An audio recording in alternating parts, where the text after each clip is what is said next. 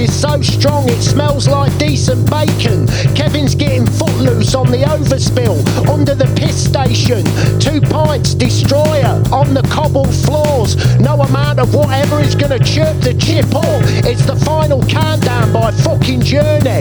I woke up with shit in my sock outside the Polish off licence. They don't mind, said the arsehole to the legs. You gotta be cruel to be kind. Shit bank, save it up like Norbit Colon. Release the stench of shit grub like a giant toilet kraken. The lonely life that is touring. I got an armful of decent tunes, mate, but it's all so fucking boring.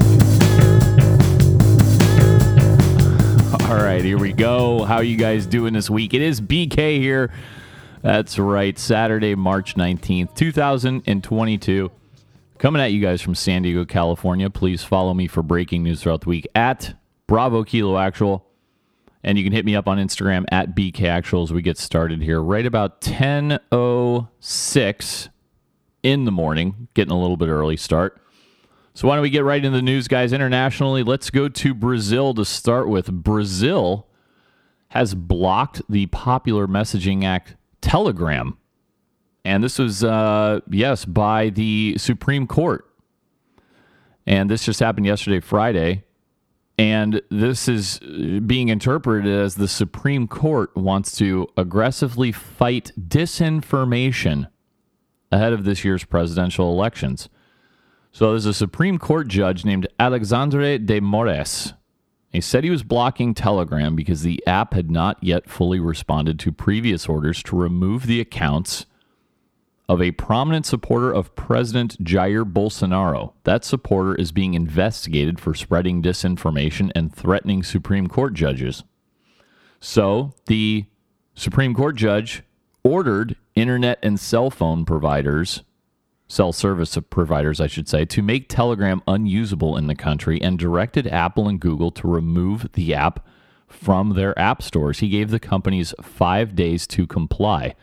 Now, this Supreme Court justice has emerged as one of Bolsonaro's biggest political opponents. He's been overseeing a number of investigations and issuing court orders that target the president.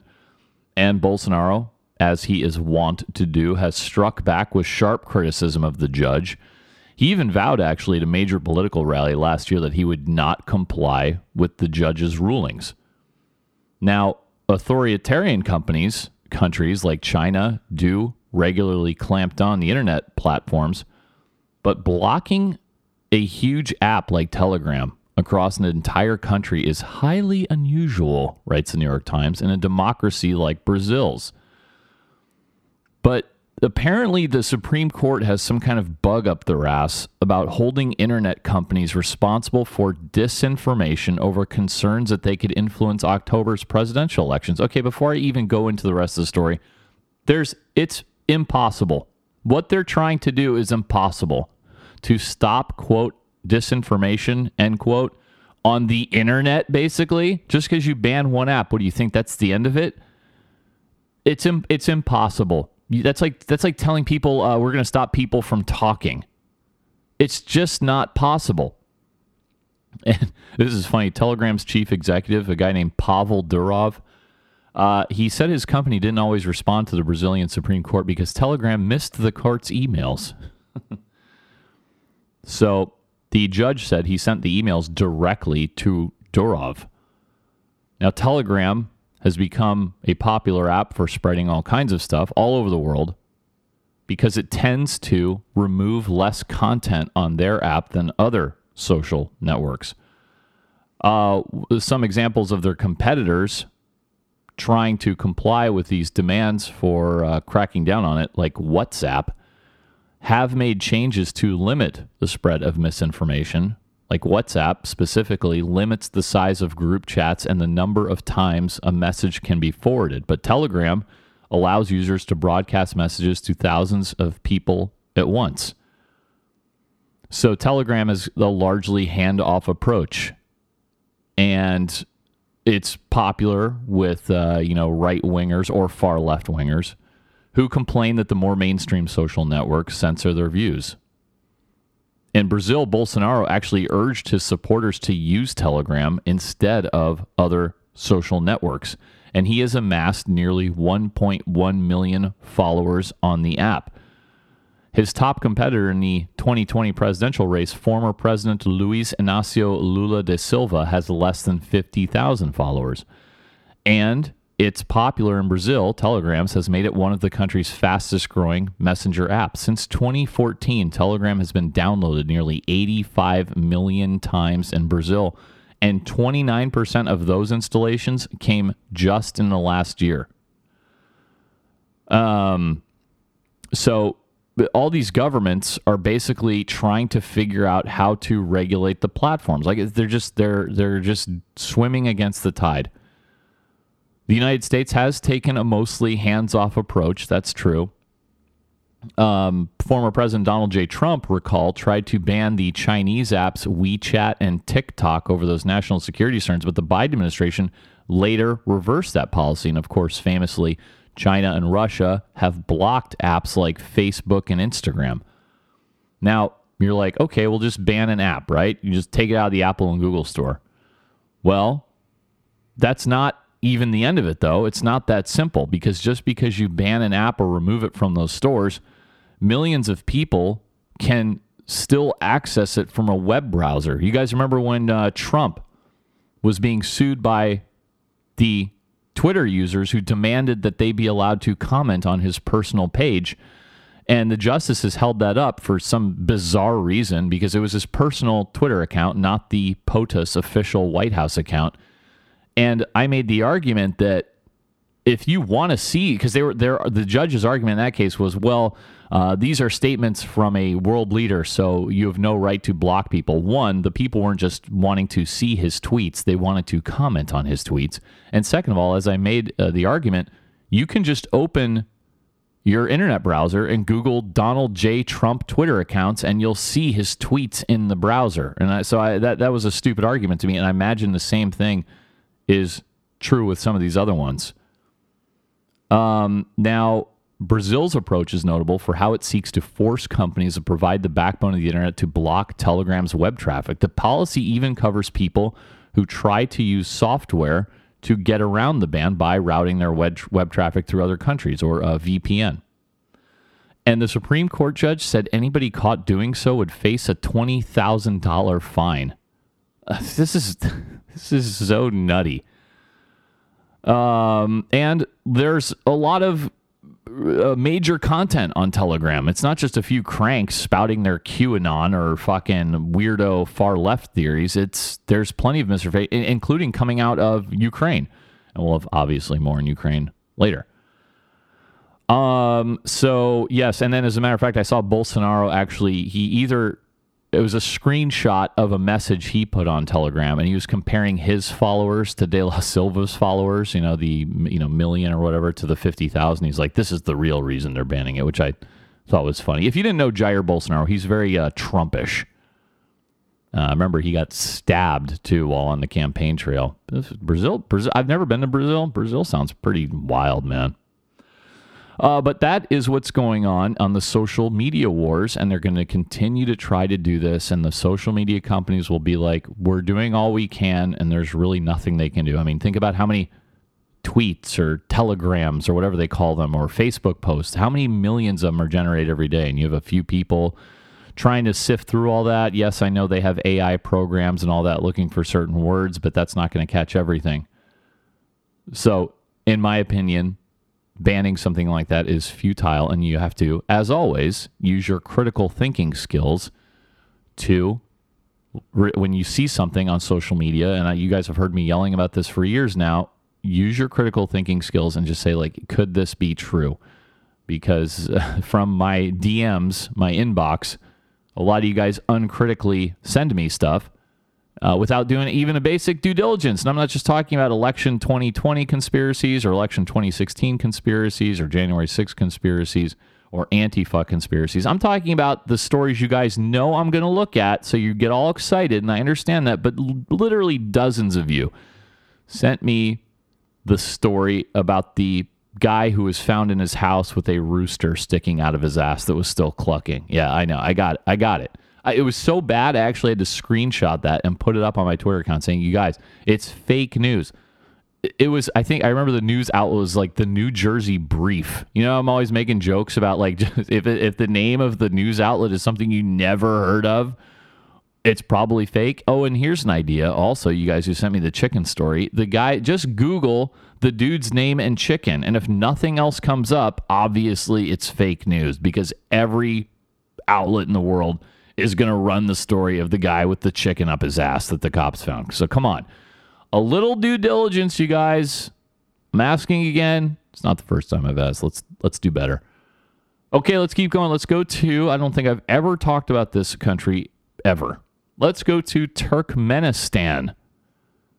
Turkmenistan had an election, and the authorities said the son of the Central Asian country's leader won its presidential election after an unusual vote counting delay. This again. Okay, I'm going to totally butcher this name. This would be 40-year-old Serdar Berdi Mukhamedov. That is a lot of letters in that last name. Well, he was the favorite in the election to lead Turkmenistan. He and they all thought that he would succeed his father, Gurbanguly. Now, Turkmenistan's interesting. If you didn't know anything about it, and who the fuck does, it's a gas-rich country. It's pretty isolated. The country has long been difficult for outsiders to enter. As a matter of fact, they have not reported a single case of infection in the coronavirus pandemic. Sure. Now, and also, no election in Turkmenistan has been considered genuinely competitive. Of course, Turkmenistan was part of the Soviet Union after the 1991 collapse. It became independent, but the Central Election Committee said that Serdar won 72.97% of the vote. The election commission chairman told reporters that votes were still being counted, including those from people living abroad. And that was kind of the delay. Oh, you know, it's funny. His father, Serdar's father, he won re-election with more than 97% of the vote in 2017. Wow, he sounds popular. He's 64, by the way. And the reason he announced the vote last month, he said the country should be run by younger people. Well, he's got that one right. Look at what we got. He had been the country's leader since he was first appointed acting president after Saparmurat Niyazadov died in December of 2006. The elder president, I'm just going to go by the first names because it's a little bit much. Gurbanguly, he enjoys somewhat of a cult of personality. He uses the title Arkadog. That means protector. And he liked showing his physical prowess on social media and other places. He had stunts. Apparently, I got to follow this guy. He has stunts including driving sports cars, target shooting, and hoisting a gold weightlifting bar to applause from his cabinet. That's what we need. We need feats of strength in the Oval Office. So Serdar himself, the new guy, or is going to be the new guy, he has risen through a series of increasingly prominent government posts. He recently served as the country's deputy prime minister, answering directly to his father. And he just turned 40, which is the minimum age for president in Turkmenistan. They, as other countries have, Turkmenistan, has been struggling to diversify their economy. They are overwhelmingly dependent on their natural gas reserves. Now, in light of all that's going on with Ukraine and Russia, he spoke to reporters after casting his ballot, and Serdar vowed to continue the country's neutral foreign policy if elected. So there you go. You guys know now more about Turkmenistan than 99% of the American population. Congratulate yourselves. Just take a pat on the back for that. Let us go to Nigeria. In Nigeria, if you didn't know, Nigeria is a huge oil-producing country. But more than 100 million barrels of crude were unaccounted for by Nigeria's state oil company in 2019. You believe this shit?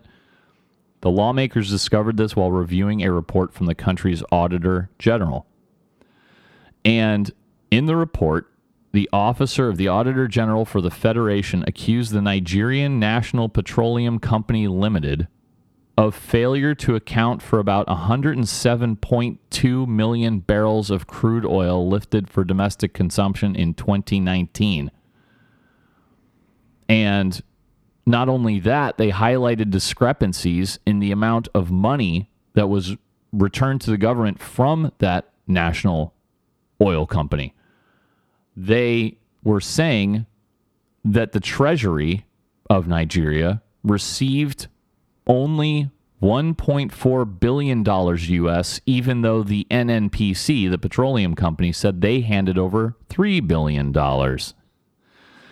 Oh, that's hilarious. See, this is the problem with all these countries. They are so friggin' corrupt that's why they're all basket cases. There's no rule of law and there's no law and order. I've gone over that 100 times. And that's why the people are miserable and everything goes to shit and they have these riots in the streets and they have these coups and all that. It happens all over. And this is why. Activists and civil society leaders said the Auditor General's report was evidence of the endemic corruption in the extractive sector. So in other words, they're blaming the oil company, but you don't think that money ended up in the politicians' pockets? That's the whole reason for the corruption. The activists, said that the amount missing was almost 25% of Nigeria's national budget of 2019. That's insane. So they want the national oil company's leadership probed for operation of what they call a criminal enterprise. And it's not even the first time this happened. In 2018, inspectors found that the national oil company failed to remit $16.8 billion paid reportedly to it as dividends by the Nigeria Liquefied Natural Gas Limited to the national accounts. Nigeria is Africa's biggest oil producer, and they take out a daily average of 1.5 million barrels of crude oil. By the way, that's underperforming because they have a maximum capacity to produce 2.5 million barrels a day. And if you guys have been listening, you know this part. Nigeria has been struggling to stem rampant oil theft. Nigeria loses about 150,000 barrels of oil per day to individuals who illegally tap pipelines crisscrossing the Niger Delta region. And you guys have heard me do the stories throughout the years of leaking pipelines and people stealing gas out of pipelines, and then the pipeline blows up because like somebody's smoking a cigarette near and a bunch of people die. That happens all the time. So no end in sight for the corruption. How about Cambodia? A Cambodian court has convicted 19 members of the country's main opposition party on charges of, quote, incitement and conspiracy, end quote. And this is coming from Prime Minister Hun Sen. He's pushing forward with a set of trials that critics condemn as the latest effort to eliminate the last vestiges of dissenting political voices in what is already a virtually one-party state. So this court handed down sentences of between 5 and 10 years, with the longer terms given to 7 leaders of the political opposition who fled abroad to avoid arrest. And they had all been found guilty last year of what the authorities said was a plot to topple the government and sentenced to terms for 20 years. These trials have been going on for a year, and they've snatched up about 100 people. Yeah, the prosecutors had accused those convicted of being part of what they call a secret network that sought to disrupt Cambodia's economy, encourage the military to disobey the government, and use the COVID-19 pandemic to undermine the government's credibility and provoke uprisings.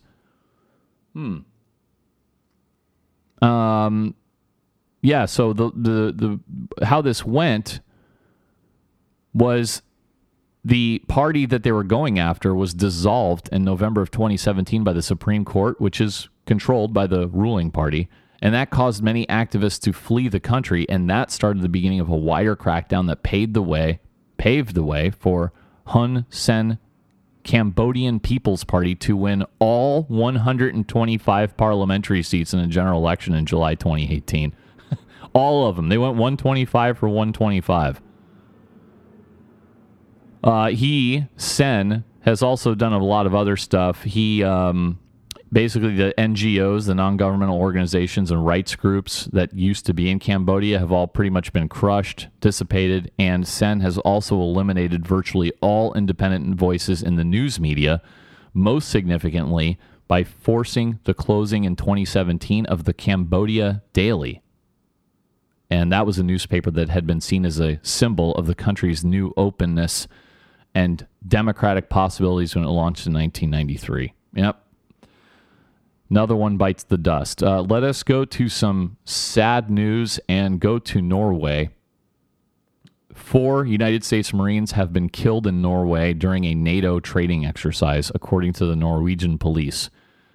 I saw the crash yesterday, kind of hoped for the best, but honestly, like a plane crashing into the water, it's not good.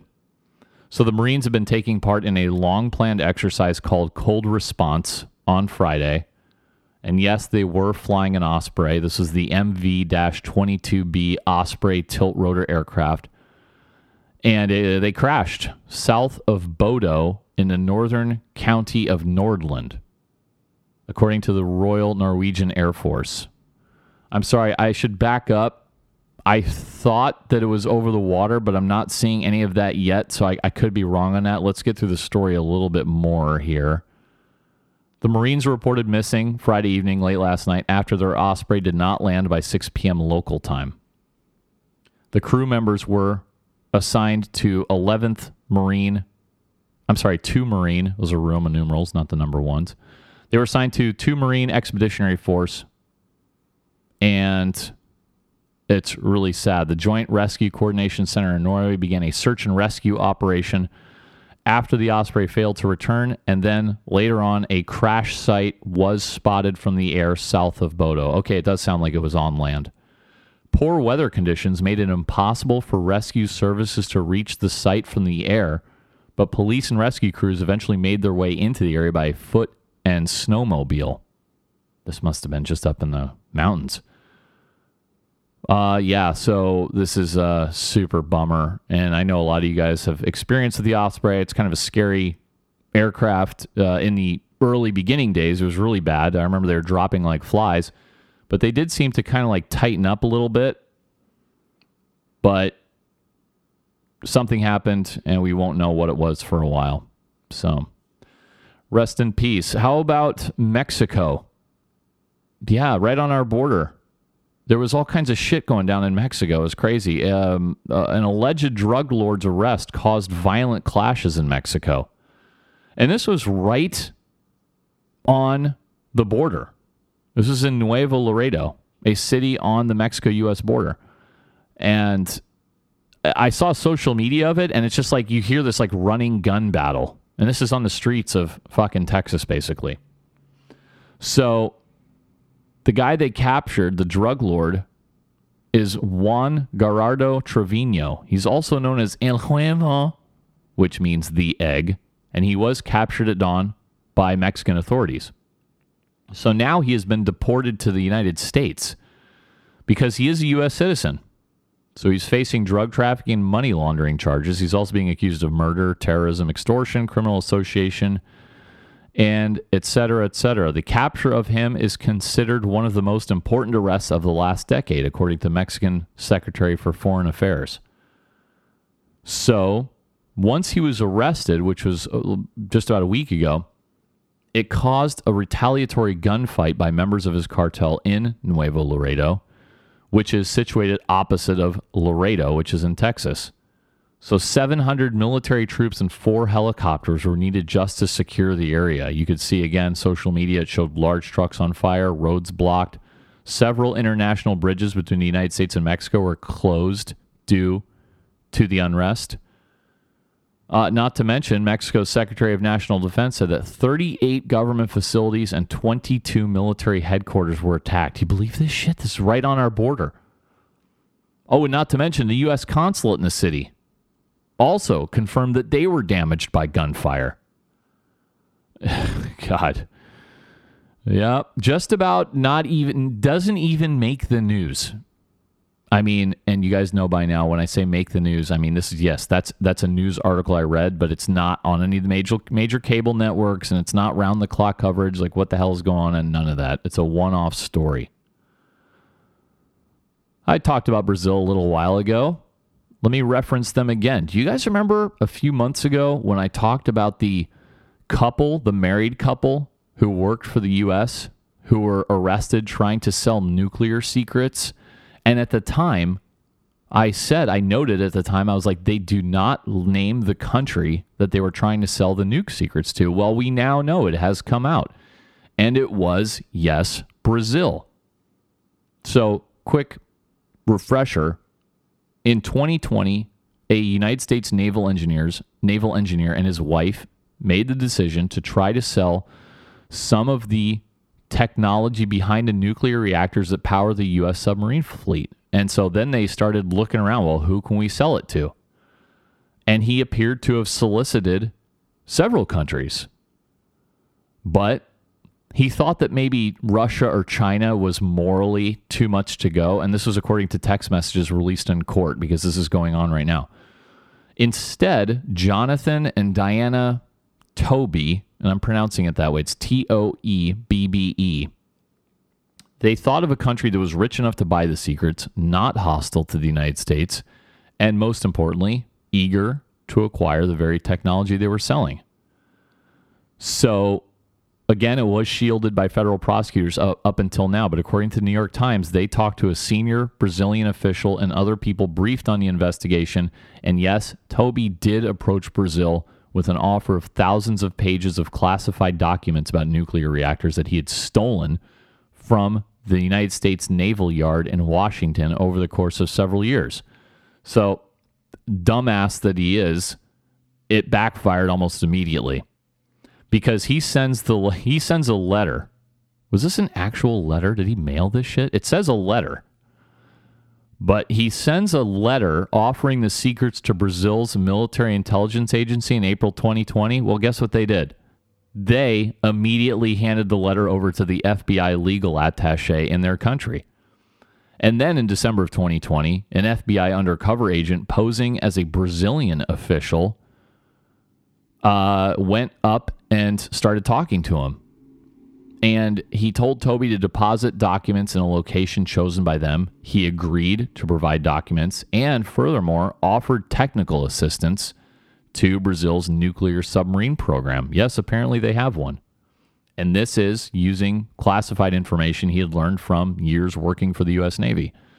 Remember, they were arrested back in October, and he is facing up to 17 and a half years in prison. She only faces 3. Oh, here's more about Brazil's program. They have continued to struggle with its submarine nuclear reactor program and has actually approached Russia to seek a partnership on the nuclear reactor design. Just a week before Russia invaded Ukraine, President Jair Bolsonaro even brought up that technology during a trip to Moscow. Bolsonaro has tried to maintain that positive relationship with President Vladimir Putin of Russia, even as the Ukraine shit is going on. Remember, Bolsonaro is a former army captain, and a lot of people think he's hoping to keep the door open for a partnership on that technology. So, yeah, it was a strange choice for Toebbe. While Brazil and the U.S. aren't super tight militarily, this outreach came during some of the closest Brazil-U.S. relations in decades, because that was when Bolsonaro and former President Donald Trump were kind of palling around. And, Bolsonaro is another one of these like Trump-ish guys. The U.S. government initially did want to release the name of the country they had tried to sell secrets to, but Brazilian officials insist that their cooperation not be publicly disclosed, but it has been now. There's all kinds of good stuff on this New York Times article about the text messages in question. So, but it limits. I mean, who are you going to sell this kind of stuff to? Because there's only a few countries that are not overtly hostile to the U.S. and could make use of the technology and the designs that he had to sell. And only a country able to build a nuclear reactor and ready to invest billions in a nuclear submarine fleet would be willing to give him the hundreds of thousands of dollars in cryptocurrency that Toby was seeking. Brazil, by the way, began work on developing nuclear submarines back in 1978. They were originally motivated by their rivalry with Argentina. In 2008, under the administration of the former president, same guy I talked about earlier, Luiz Inácio Lula da Silva, Brazil reinvested in an effort to create a nuclear submarine to better patrol and protect its economic zone in the Atlantic Ocean, and they are aiming to launch their first nuclear-powered submarine in 2029. Brazil is also building 4 more traditional submarines with the help of France, but it has been attempting to develop a 5th powered by a nuclear reactor all on their own, and that's what they've been struggling with. For you Navy guys out there, this would be the sub that they're looking to build is like sort of like a Virginia-class submarine. All right. Anything else good about this? Yeah. Oh, you know, this is funny. Toby was actually hesitant to deposit the classified information at a prearranged secret location. That's what they call a dead drop. When you stash something where you agree, okay, I'm going to stash it behind a third tree on Main Street, and then I'll leave it, and then you go pick it up. That's a dead drop. But he was reluctant to do that. He actually wrote, quote, "I am concerned that using a dead drop location your friend prepares makes me very vulnerable. For now, I must consider the possibility that you are not the person I hope you are." End quote. And then so he was cautious, but to trick him into believing he was speaking with a Brazilian official, the undercover agent told him to look for a signal placed in a window in a Brazilian government building in Washington over Memorial Day weekend last year. Obviously, to do that, you would have to have the cooperation of Brazilian officials in Washington. But they did it, and then after seeing the sign, he agreed to drop a sample of the nuclear secrets hidden in a peanut butter sandwich in West Virginia, and that kind of all culminated in the whole arrest. So there you go, guys. Update on that. Yeah, he's going to get, I think this dude is going to do all 17 years.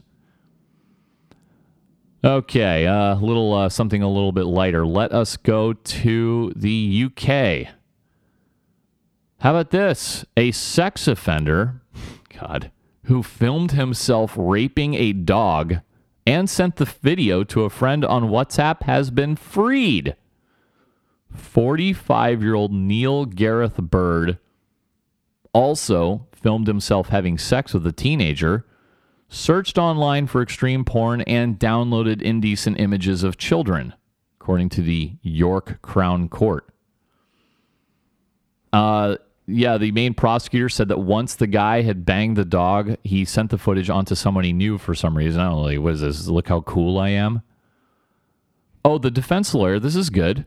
Bird sent the message during the course of an argument, and it was not intended to provide sexual gratification to him or the recipient. So the video and the message were not intended to provide sexual gratification, but banging the dog was very, very confusing. You gotta love fucking defense lawyers. They'll just throw out anything and see how it goes. And apparently it worked. He pleaded guilty to 2 charges of possessing extreme pornography and 4 of having indecent images of children. Now, I don't know what because I'm reading a UK tabloid. I don't know what indecent image means. Does that mean like a young girl in short shorts? Or is that actual child porn? I'm not sure because I'm trying to figure out why they just let him walk out. But they did say he was found to have 38 extreme images and 5 indecent images. So there sounds like there's some legal difference there. And the video of the teenager, he said, the prosecutor, the teenager and Bird had met on an internet dating website, and the boy had lied about his age. He had initially claimed he was 18 when he was younger, and then later given his true age. The pair had met physically and had consensual sex. Bird was given a 20-month prison sentence, suspended for 2 years on the condition that he completed 20 days of rehabilitative activities. Oh, what's that? What are those activities? Do you think there's a cure for a guy who's going to stick his dick in a dog? I don't think so. But I don't know, guys. Leave the dogs alone, please. Very high on the animal hierarchy. Let's go to India.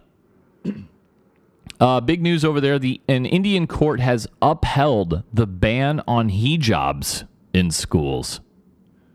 That was a top court in the southern Indian state of Karnataka, and this upheld a government order banning Muslim girls from wearing headscarves inside schools. And of course, with their big Hindu versus Muslim population, they think this is going to heighten tensions even more. And I've already seen like mass protests about this. The court said that wearing the hijab is not part of essential religious practices under Islam. And this comes at a time when members of India's minority community, the Muslims, are increasingly coming under attack as the government of Prime Minister Narendra Modi has adopted what they call Hindu first policies. Now, religious freedom is protected under the country's constitution, but there has been a proliferation of religious-based hate crimes, particularly against members of that Muslim community.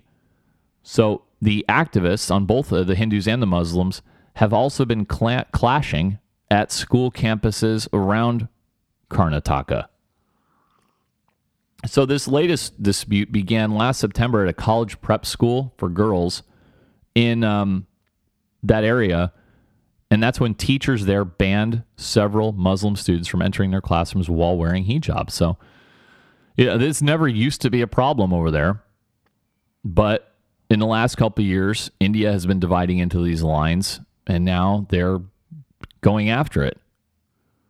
So the school's ban, when they did it at the time before this legal decision, had set off unrest and violence that spread to other schools in the state. It actually got so bad that the government had to close down schools for days. When students defied the ban and wore the hijab, they were met at campus by scores of boys wearing saffron, which is the color most associated with Hinduism, and shouting slogans like, quote, "Hail Lord Ram," end quote. Lord Ram is apparently a major Hindu god. So then several of the students filed a petition. Judges checked it out. 3 girls heard arguments from lawyers to overturn the hijab ban, while the students' lawyers argued that it violated the girls' right to an education and their freedom of religion. But they said, like, well, this isn't really part of Islam. This is something that is more of a cultural thing, I guess. And so you don't need to do this, and so it's legal. What else about this? Critics of Modi, by the way, say that he has increasingly taken steps to marginalize the country's 200 million Muslims. That's one of the largest Muslim populations in the world, by the way.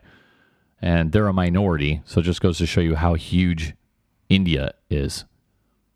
And right-wing Hindu monks, that's right, that's a sentence, have made calls for other Hindus to arm themselves and kill Muslims.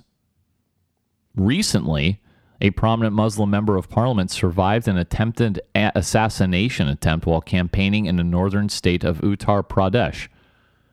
After the police arrested 2 people being accused of shooting at the lawmaker's vehicle, members of Modi's party visited the home of a suspect and actually declared him innocent.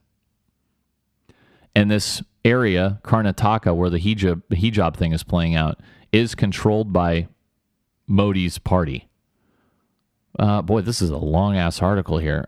This isn't just the school. Apparently, some Muslim women wearing headscarves have been prevented from entering shops or have been chided on public transportation.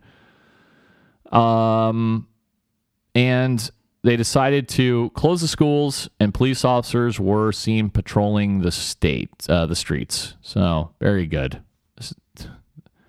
Again, no one. Maybe just maybe it's just it seems like it's becoming increasingly tough for diverse groups to live a song alongside one another. Now, speaking of India, they're also in the news about energy. What else? Everybody's talking about energy these days, and I have much more on that later. And I don't know if you guys saw, but on my Instagram account at BKActual, I put up a gas station in my local neighborhood here in San Diego, and it was like $6.09 for regular unleaded. Now, true, it was a Shell station. I don't know if this is true in your states, but for some reason, Shell is noticeably higher in price than other gas stations, like by like 30 cents a gallon. It's really high. I'm not sure for the reason of that. I have noticed it though with Shell.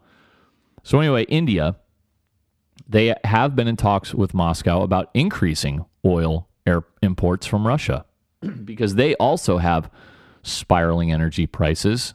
So what's the first thing you do to combat rising prices? You increase supply, something our stupid, dopey government hasn't figured out yet. So they are trying to preserve this relationship with Moscow. And remember, as I told you last week, remember that UN resolution condemning the Russian invasion of Ukraine?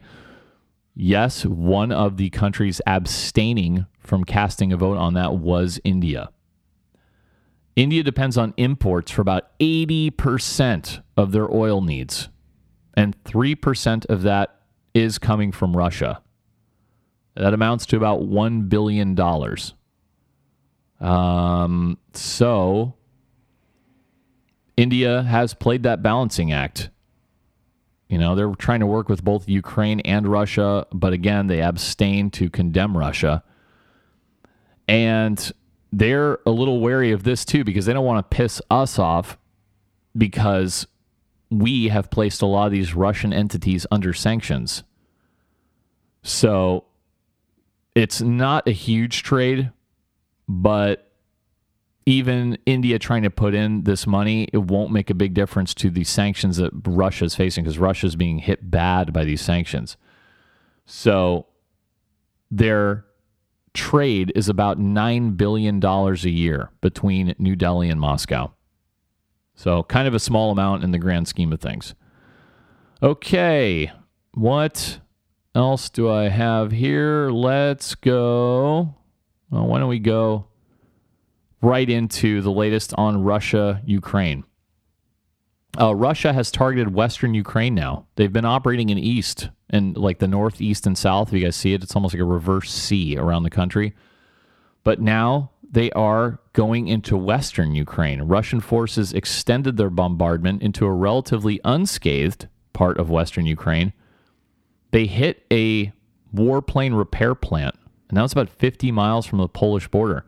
And that, by the way, came as President Joe Biden warned President Xi Jinping of China not to provide military aid to Russia. They had nearly 2-hour video call, did Biden and Xi, who is a close ally of President Vladimir Putin. And he said there would be, quote, implications and consequences if China provides material support to Russia as it conducts brutal attacks against Ukrainian sites, cities, and civilians, end quote. Now, when asked what kind of penalties they would impose on China if they went ahead and do it anyway, they did decline to say. They also declined to say how Mr. Xi responded to Biden's warning, because this came out as a printout. It wasn't like carried live or anything. So Russian forces continue to pound cities and towns across Ukraine, and a Russian missile strike about 4 miles from the western city of Lviv destroyed several buildings that were being used to repair those aircraft. That plant had been the only facility in the country that repaired MiG-29 fighter jets for Ukraine's Air Force. Their mayor said that the work had already stopped at the plant and that no casualties had been reported. But then again, last Sunday also, you guys remember this, a Russian airstrike hit a military base 11 miles from the border of Poland. I mean, what if one of those missiles misses the mark? I mean, that's not very far for a big-ass missile and lands in Poland where a bunch of NATO forces are. Think of the shitstorm that'll happen then. But those Russian territorial gains have been mostly in the south and east, including areas around that port city of Mariupol. I told you guys about that last week a little bit. But they have also advanced from the southern city of Kherson, which they have captured, towards the center of Ukraine. And they're just carrying out total destruction of civilian infrastructure because this is, again, their military is like the fucking primitive, defying all expectations of performance. And they're going back to what they do best. Remember, they did this in Grozny. They did this in the whole country of Chechnya, pretty much. They did this in Georgia. They just start pounding away and going block by block until everybody leaves, and then they take over the rubble. That's their MO. And then also, it's just a side note. Have we witnessed, is this the end of armored vehicles being useful? Are we seeing the end of that? Or are they just so uncommon? Because I'm wondering, okay, which would you rather have right now if you've seen all the footage? Would you rather have 50 tanks, or would you rather have 50 5-man squads all carrying 5 javelins? Which one of those would you rather have right now? Now, normally a tank column should have, again, ISR, intelligence reconnaissance, intelligence surveillance and reconnaissance. They'd have ISR drones up. They would have infantry with them to counteract those troops carrying javelin. They'd have artillery back, and they'd have all that stuff, but they're not doing. This is basic fucking warfare. But they haven't been doing that. They've just been sending these columns of tanks around, and these small teams of guys hiding in the woods with the javelins just blow the shit out of them before they even see them. So, and we're sending a lot more. But now, because of those losses, because the dopes in Russia didn't take that into account, they're going back to we're just going to flatten entire city blocks till everybody either leaves or is dead, and then that's ours. So congratulations for your rubble. Mariupol, remember, they destroyed a movie theater that had been, a bunch of people had been taking shelter in. Officials reported that at least 130 people had been rescued from the rubble of that theater, but perhaps as many as 1,300 are still missing. That was the Drama Theater, and that has become a symbol of Moscow's willingness to indiscriminately target civilians. Satellite images showed that the word children had been written in large white letters in Russian in front of the building and behind it, and they didn't care. So, what else? Oh, Putin had that big speech. You see that? He made his first public appearance. He had a propaganda fucking rally. Yeah, he addressed tens of thousands of cheering, flag-waving Russians at Moscow's largest stadium. Now, officially, it wasn't about the invasion, the speech. It was he was marking the 8th anniversary of Russia's annexation of Crimea. But then he turned it into a theatrical display of support for the invasion of Ukraine, telling the crowd that Russians, quote, have not had such unity for a long time, end quote. That was the Luzhniki Stadium, and it was covered with posters that read, for example, quote, for a world without Nazism, end quote. And this is that gibberish he keeps yelling about. The Kremlin keeps stating their reason for the invasion is to denazify Ukraine. Yes, and I know, spare me the fucking messages. I know they've had, white nationalist, neo-Nazi fucking battalions here and there, but it's not for him. What Putin is picturing or trying to impart is this vision of everybody in Ukraine is a fucking neo-Nazi. And if there's one thing the people of Russia doesn't like, it's Nazis. So along with this, is a lot easier if you crack down on dissent the way Putin has, because he basically criminalized public opposition. More than 14,900 people have been detained at anti-war rallies. It's hard to say how many are dead still. We won't know for a long time.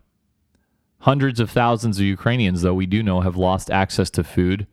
At least 726 civilians have been killed, according to the UN. More than 3.2 million people have left the country. They claim the Ukrainian food supply chain is falling apart amid the Russian invasion, and that will have many ripples outward. Remember, Russia and Ukraine account for nearly 30% of the world's wheat trade. Yeah, I'm just going down here. One of the demands, by the way, because, Russia and Ukraine have been sort of talking a little bit in these negotiations, but they don't seem to be going anywhere. Zelensky has seemed in recent days to signal that his country will not join NATO. That would satisfy a key Russian demand. But Ukraine says that any form of neutrality must come with security guarantees against further Russia aggression. Moscow has also demanded that Ukraine accept the loss of Crimea and accept that entire regions of Donetsk and Luhansk, and not just the areas now occupied by Russian-backed separatists, become independent republics. As far as just a few quick hits here about various stories, a Russian rocket attack on a Ukrainian military barracks in Mykolaiv in southern Ukraine has killed more than 40 soldiers. At the city morgue, dozens of bodies of soldiers in uniform are laid out side by side. Ugh. What else? Zelensky warns Russia that its army will suffer generational losses if the war continues. Yeah, that's kind of a hard thing to get a grasp on, is how many Russians have died in this. Russia claims, we don't really know. Russia has only acknowledged 600-700 or something like that. And then the Ukrainians are claiming they've killed 15,000-20,000. Here we go. So when Zelensky talked, he talked about the Russian soldiers killed in the war. The Ukrainian army estimates that 14,000 Russian soldiers have died. The Pentagon says that the figure is probably about half that, but still, even if it's 7,000, this is 3 weeks old. That's unheard of. So, what else? Philippines President Rodrigo Duterte has accused Russian forces of wreaking havoc in Ukraine, but he does say his country planned to remain neutral on the war. He also has a friendship with President Putin of Russia. The worldwide spike in food and energy prices spurred by the war could push an additional 40 million people around the globe into extreme poverty. What else here? In his call with Biden, by the way, apparently China's leader Xi Jinping expressed grave concerns about another conflict, not the one in Ukraine, but the tensions between Washington and Beijing over Taiwan. Yeah, so he's not happy about that one. In a statement issued on Saturday, Xi warned that Mr. Biden that, quote, some people in the United States had sent the wrong signal, end quote, by supporting independence for Taiwan. It's unclear if he meant officials in the Biden administration, members of Congress, or both. But you can kind of see how China is viewing this war in Ukraine through the lens of its own conflict with Taiwan. Taiwan, of course, has remained outside the political control of Beijing since the founding of the People's Republic of China in 1949. Let's see here. Oh, apparently Xi used a metaphor, or as the New York Times writes, an aphorism, in his statement or his phone call with Biden. He said, quote, he who ties the bell to the tiger must take it off, end quote. That's a good one. Meaning, he basically is saying that those responsible for a problem must be the ones to resolve those problems. And that suggests also that other officials, including himself, think that the U.S. bears some of the blame for this conflict. So, yes, okay, so that is the latest updates. Let's go to a few Ukrainian, just interesting stories about it. You know, we updated we had an aid package. We're sending more lethal weaponry to Ukraine. And now we're getting into the nitty-gritty here, because we're announcing $800 million in new military aid for Ukraine. That includes 800 additional Stinger anti-aircraft missiles, 9,000 anti-tank weapons such as the Javelin, and 100 tactical drones, and a range of small arms as well. And a lot of these weapons are easily portable and require little training to use against Russian tanks, armored vehicles, and aircraft. Basically, like I kind of was just alluding to, U.S. and European officials want to send more equipment that is easy to use by small teams. And that would include those small teams of javelin throwers. And the equipment also must have technology that can overcome Russian defenses or exploit weaknesses. So they'd rather do these small weapons than huge weapons like tanks and warplanes, because those require tons and tons of support. It's a lot easier to send a shitload of javelins and drones. So what's some of the items that they use? Well, one of the ones was the kamikaze drone. Yeah, that's what military officials call the Switchblade drone. It's carried in a backpack, and it can be flown directly at a tank or a group of troops and is destroyed when it hits the target and explodes. They were designed, the drones, for U.S. Special Operations Command, and those can have an immediate impact on the battlefield. Now, we have our bigger, more famous armed drones like the Predator or Reaper, but that would be a little bit harder for Ukrainians to fly, and also Russian fighter planes could easily shoot them down. But these small, tiny little kamikaze drones, that's a whole separate thing. Remember, Ukraine had asked for additional MiG fighter planes. Apparently, they've kind of backed off that request. And American and European officials, I was wondering about this last week, like how many pilots they have. Well, according to American and European officials, they said Ukraine's military is not flying all the planes it has now. So it's possible that they have a pilot shortage as well. Anything else here? Zelensky asked specifically for it's an S-300. That's a Russian-made air defense system. So the U.S. could ask other nations to provide that. And a little bit more about the American Javelin and the British equipment, the NLAW, and I have more on the NLAW in a second. Those just take hours to learn how to use. And they've been just crushing Russian tanks left and right. So the only problem with the Javelins, you kind of do got to get up there a little bit. I mean, they're effective pretty far out, but it's for a soldier on foot against a column of tanks, it's considered getting close. Now, like I just mentioned the NLAW. Well, this has become very popular in Ukraine, and these are British-made weapons. They are called Next Generation Light Anti-Tank Weapons. The NLAW, in like 15 seconds or faster, can be unslung, have its aiming sight unfolded, have a safety catch released, and then you're ready to fire. So that is really, really quick. The NLAW weighs about half as much as a Javelin. It costs way less than a Javelin. It can be easily discarded and is optimized for use in the relatively short-range fights Ukrainian soldiers are getting into. Oh, I'm sorry, I misspoke. What's new? The NLAW is actually a product of the Swedish company Saab. Yeah, that's right, the old car maker. So they were making shitty cars, and they're making awesome weapons. It has been sold to a number of NATO countries. That's where my mistake is, because Britain has a lot of NLAWs, and they in turn gave their NLAWs to Ukraine. But Britain has the NLAW. They also assemble those missiles, does Britain, at a factory in Belfast, Northern Ireland for the British Army. So the British Army, by the way, also has the Javelin, but they began purchasing the NLAWs about 10 years ago. A spokesman said that Britain has sent more than 4,200 NLAWs in Ukraine. Wow.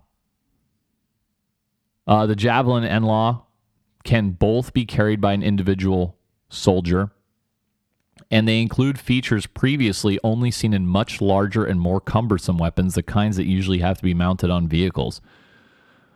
You guys know they can be fired indirectly or directly. They can be programmed to hit from above, or if they're under shelter, you can just do like a direct shot at it. Because usually the preference is to hit the vehicle from above, because a tank or armored personnel carrier has the least armor up top. So that's cool. Oh, here's the difference in that explosive. So you guys have all seen the Javelin videos when they're firing it for the indirect method. So it kind of pops out, it goes up in the air, and then it comes down. The British one's a little bit different. It crosses over the target and it fires its charge downward. So that's wild. I didn't know anything about the NLAW before this Ukraine thing happened. But they've crushed a shitload of tanks. The Russian military had said, and the Pentagon leadership had believed, that a defensive system on the newest Russian T-90 tanks was actually capable of sensing and destroying anti-tank missiles like Javelins and NLAWs in flight.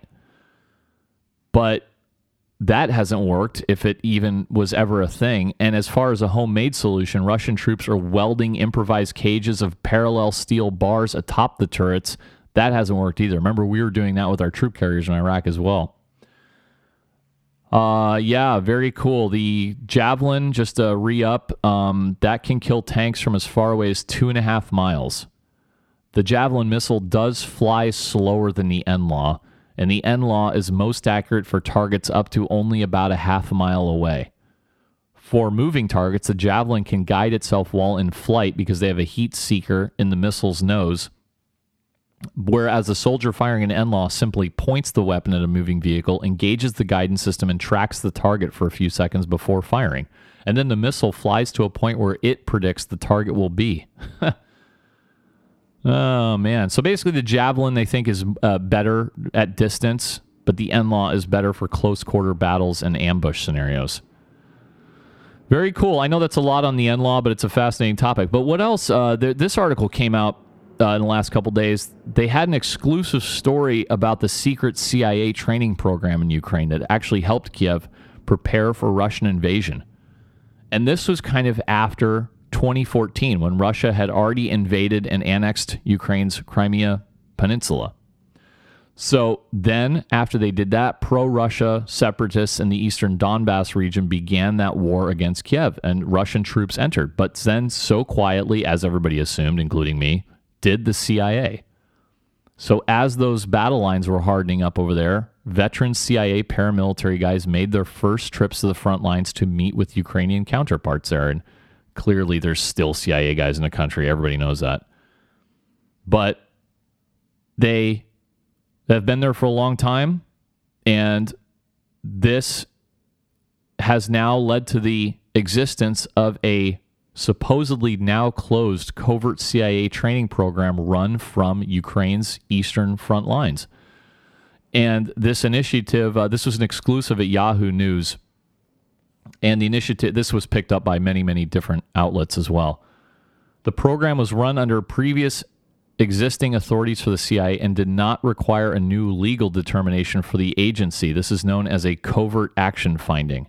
So as part of this Ukraine-based training program, CIA paramilitaries taught their Ukrainian counterparts sniper techniques, how to operate those javelins and other equipment, how to evade digital tracking the Russians use to pinpoint the location of Ukrainian troops, how to use covert comms tools, and how to remain undetected in the war zone, along with basic small unit tactics and stuff like that. And then the U.S. military also helped run a long-standing, publicly acknowledged training program for Ukrainian troops in the country's western region. That was far away from the front lines, and that, too, included javelin training, sniper training, infantry training, et cetera, et cetera. Now, U.S. officials had previously denied that the CIA training program was ever offensively oriented, but now we know that's not true. So this is a long article, and I'm just going to pick out just something really quick. Basically, when they first got there, the CIA, in the aftermath of Russia's initial 2014 invasion, they were first ordered to determine how the agency could best help train Ukrainian special operations personnel fight the military forces. But the second part of the mission was to test out the Ukrainians themselves. Because remember, the Ukrainian army used to just be like 6,000 people like 8 years ago. So the CIA's second part of the mission was like, okay, what kind of people are we dealing with? Do they have any backbone? Are they going to fight back? So they did a lot of stuff, irregular warfare, operational planning, and to see if they could handle it. Yeah, so all these guys were very, very veteran, obviously former United States special operators, and then turned CIA. They worked for the CIA Special Activities Center. You guys have all heard of this shit. So it was funny because after they did note this in the article, and this is something I've been railing for a while, they did note that when the CIA got there, they were fucking in culture shock. Because you're talking about an agency that by then, for 14 years, if not longer, had been solely focused, not solely, but hugely focused on the Middle East, insurgencies, Al-Qaeda, Taliban, all that shit. They were not used to drones and cell towers and all the other shit that was used to triangulate the phones and electronic devices of the Ukrainians and the CIA guys. So they got there, and Ukrainian soldiers are calling, they're texting using their phones in a trench. And that's when the fucking Russians would target the signal and blow the shit out of them with artillery. So they had to make quick adjustments. So anyway, very good article. If you guys want to use it, it's by Zach Dorfman. And you can Google, quote, secret CIA training program in Ukraine helped Kiev prepare for Russian invasion, end quote. Do I have anything else on? Oh, well, let's, other stories. Remember I talked to you about the basketball player, Brittany Griner, who had been detained in Russia? Yeah, she's still there. A Russian court has extended the detention of the WNBA star Brittany Griner to May 19th. She's 31, huge star in the WNBA. She's being held on drug charges that could carry a sentence of up to 10 years in prison. Remember that she was in Russia because she had played basketball for like a professional team there. And she was detained because customs found vape cartridges containing hashish oil in her luggage. And she has played for the Russian team UMMC Ekaterinburg since 2014. So they're still working to get her out of there. The State Department has advised all U.S. citizens in Russia to leave the country. So if you are still there, you're very dumb. And then lastly, quickly, before we start the audio clips, Zelensky, president of Ukraine, addressed Congress. I don't know if you guys saw, I didn't watch. But he basically invoked all kinds of things to tell Congress that they need to get more involved. He even said it's been Ukraine's 9/11 every day for 3 weeks. And then he played a video of the Russian invasion, I guess was very graphic. And dead children and bodies were being put in mass graves in this video, all kinds of shit. So this was a speech to Congress on Wednesday morning. I'm going to play a minute of it in a second. And that's when Biden afterwards announced a $800 million military assistance package. Biden also, by the way, called President Vladimir Putin a war criminal. And I saw there's audio of it, but it's not very good, so I'm just going to not play it. But yeah, he did invoke MLK by saying, quote, I have a dream. I have a need. I need to protect our sky, end quote. And that came along the video. So basically, he still wants the no-fly zone. And we have not done that yet. So let us begin our audio clips there then. Is this in? Here's where he's invoking MLK. Is this in English? I haven't even checked it. Well, I'll play the English translation. This is a terror that Europe has not seen for 80 years, and we are asking for a reply, for an answer to this terror from the whole world. Is this a lot to ask for, to create a no-fly zone over Ukraine to save people? Is this too much to ask? Humanitarian no-fly zone, something that Russia would not be able to terrorize our free cities. If this is too much to ask, we offer an alternative. You know what kind of defense systems we need, S-300 and other similar systems. You know how much depends on the battlefield, on the ability to use aircraft, powerful, strong aviation to protect our people, our freedom, our land, aircraft that can help Ukraine, help Europe. And you know that they exist and you have them, but they are on earth, not in Ukraine, in the Ukrainian sky. They do not defend our people. I have a dream. These words are known to each of you. Today I can say, I have a need. I need to protect our sky. Okay, I'll just stop him there. Well, we're probably not going to do that. So now, continuing the audio clips, let's start with Nancy Pelosi. She was at some stupid fucking lunch for St. Patrick's Day or something like that. So she decided to talk and babble about Ukraine. Let's listen to Pelosi here. So I think I thought he was completely appropriate in saying this is the impact we need. If it's not going to be affected by what I'm asking for, then this is another way we can get that done, and that's what people are looking into. What you saw yesterday was history. Later at the lunch, just maybe you might want to watch, I'm going to be reading a poem written by Bono about Ukraine, which you might find interesting. Okay, and that kind of caused everybody to like stand up and say, wait, what? You're going to read a poem by Mama? And I do have the poem. Obviously, she's not as skilled in poetry reading as BK. Everybody knows that.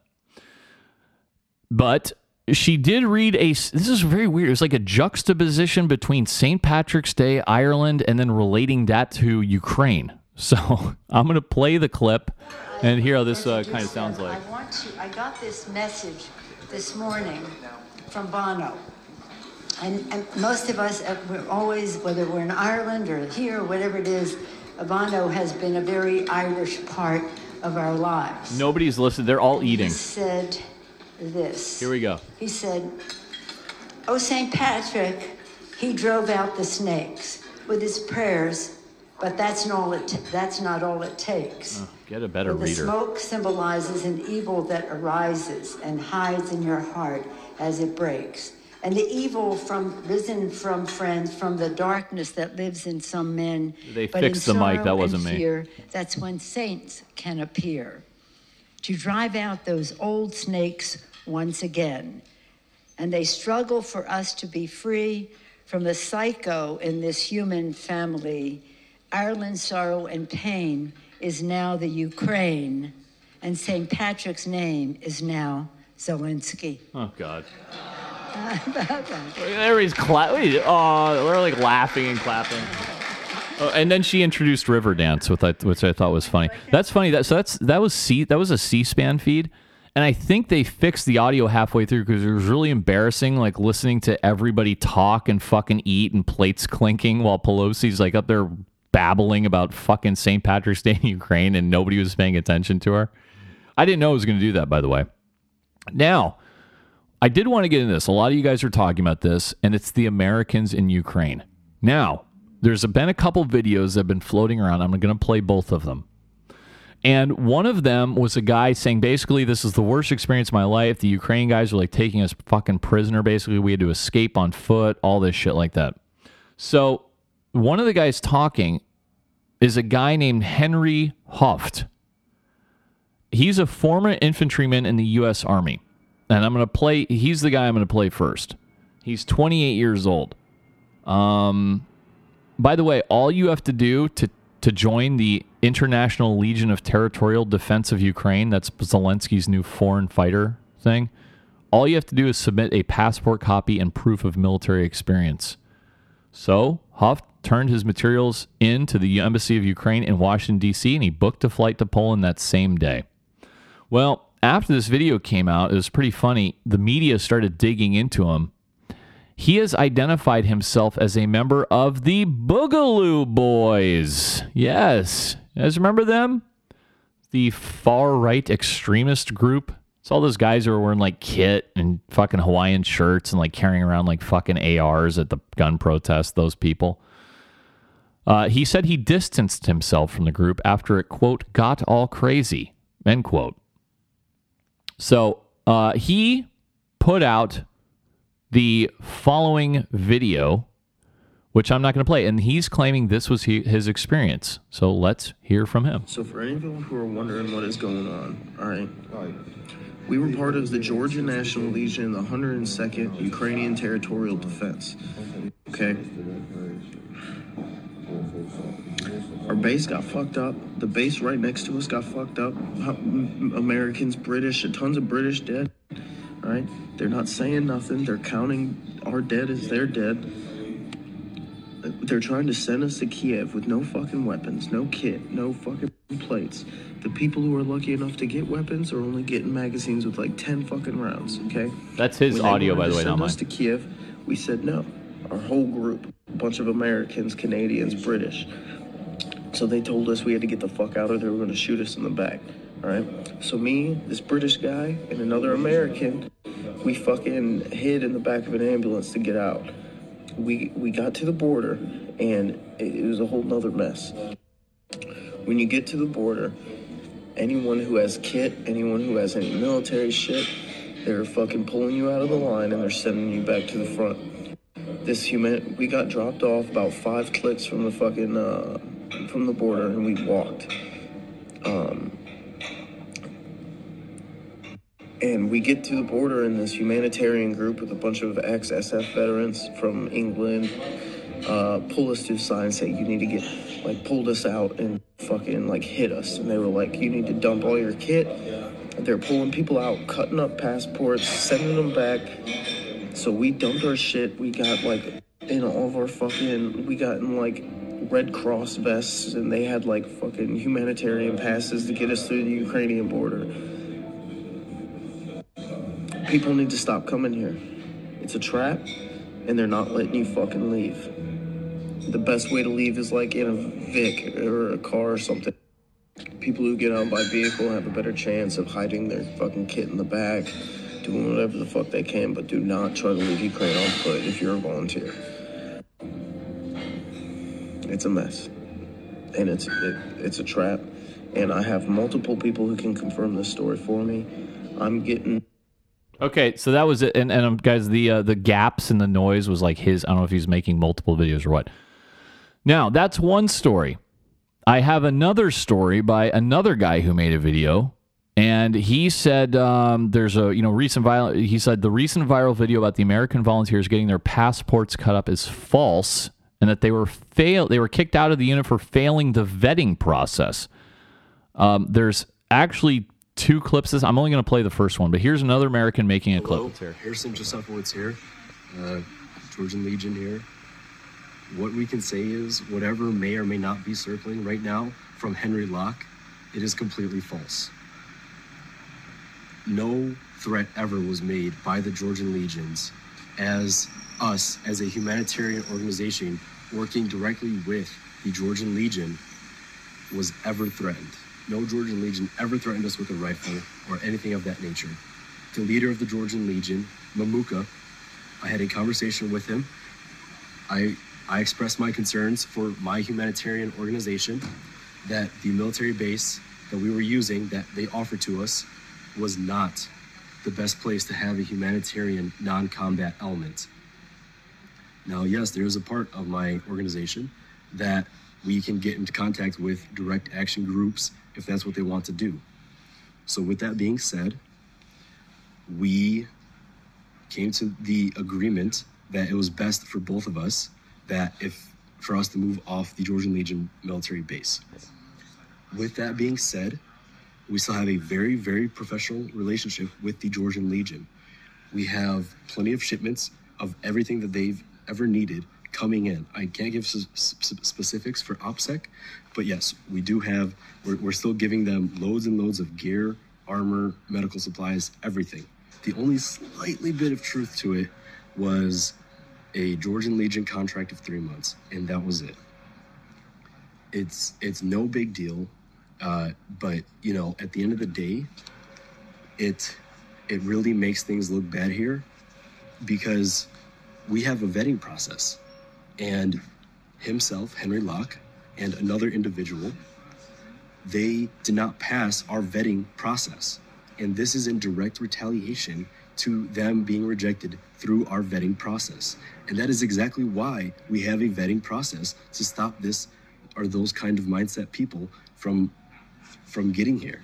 Okay, I'll stop it there. And, I had another article about that. I don't have it in front of me, but basically there's all these fucking lost souls are going over there.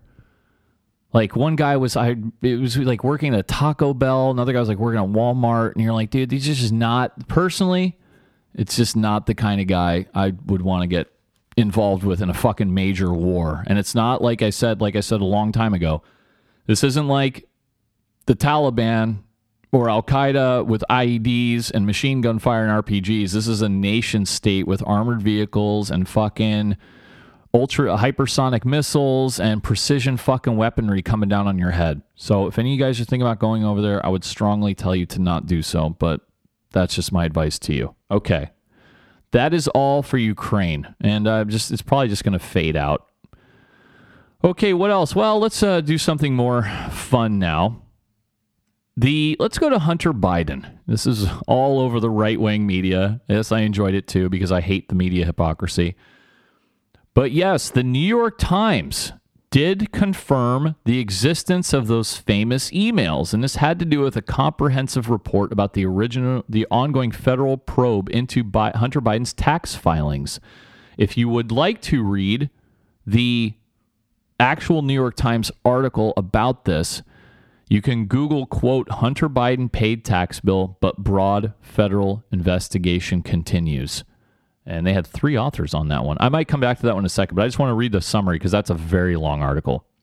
Now, remember, this comes on the heels of October 2020. That's when the New York Post reported on the contents of Hunter Biden's laptop that he ditched at a Delaware repair shop in April of 2019.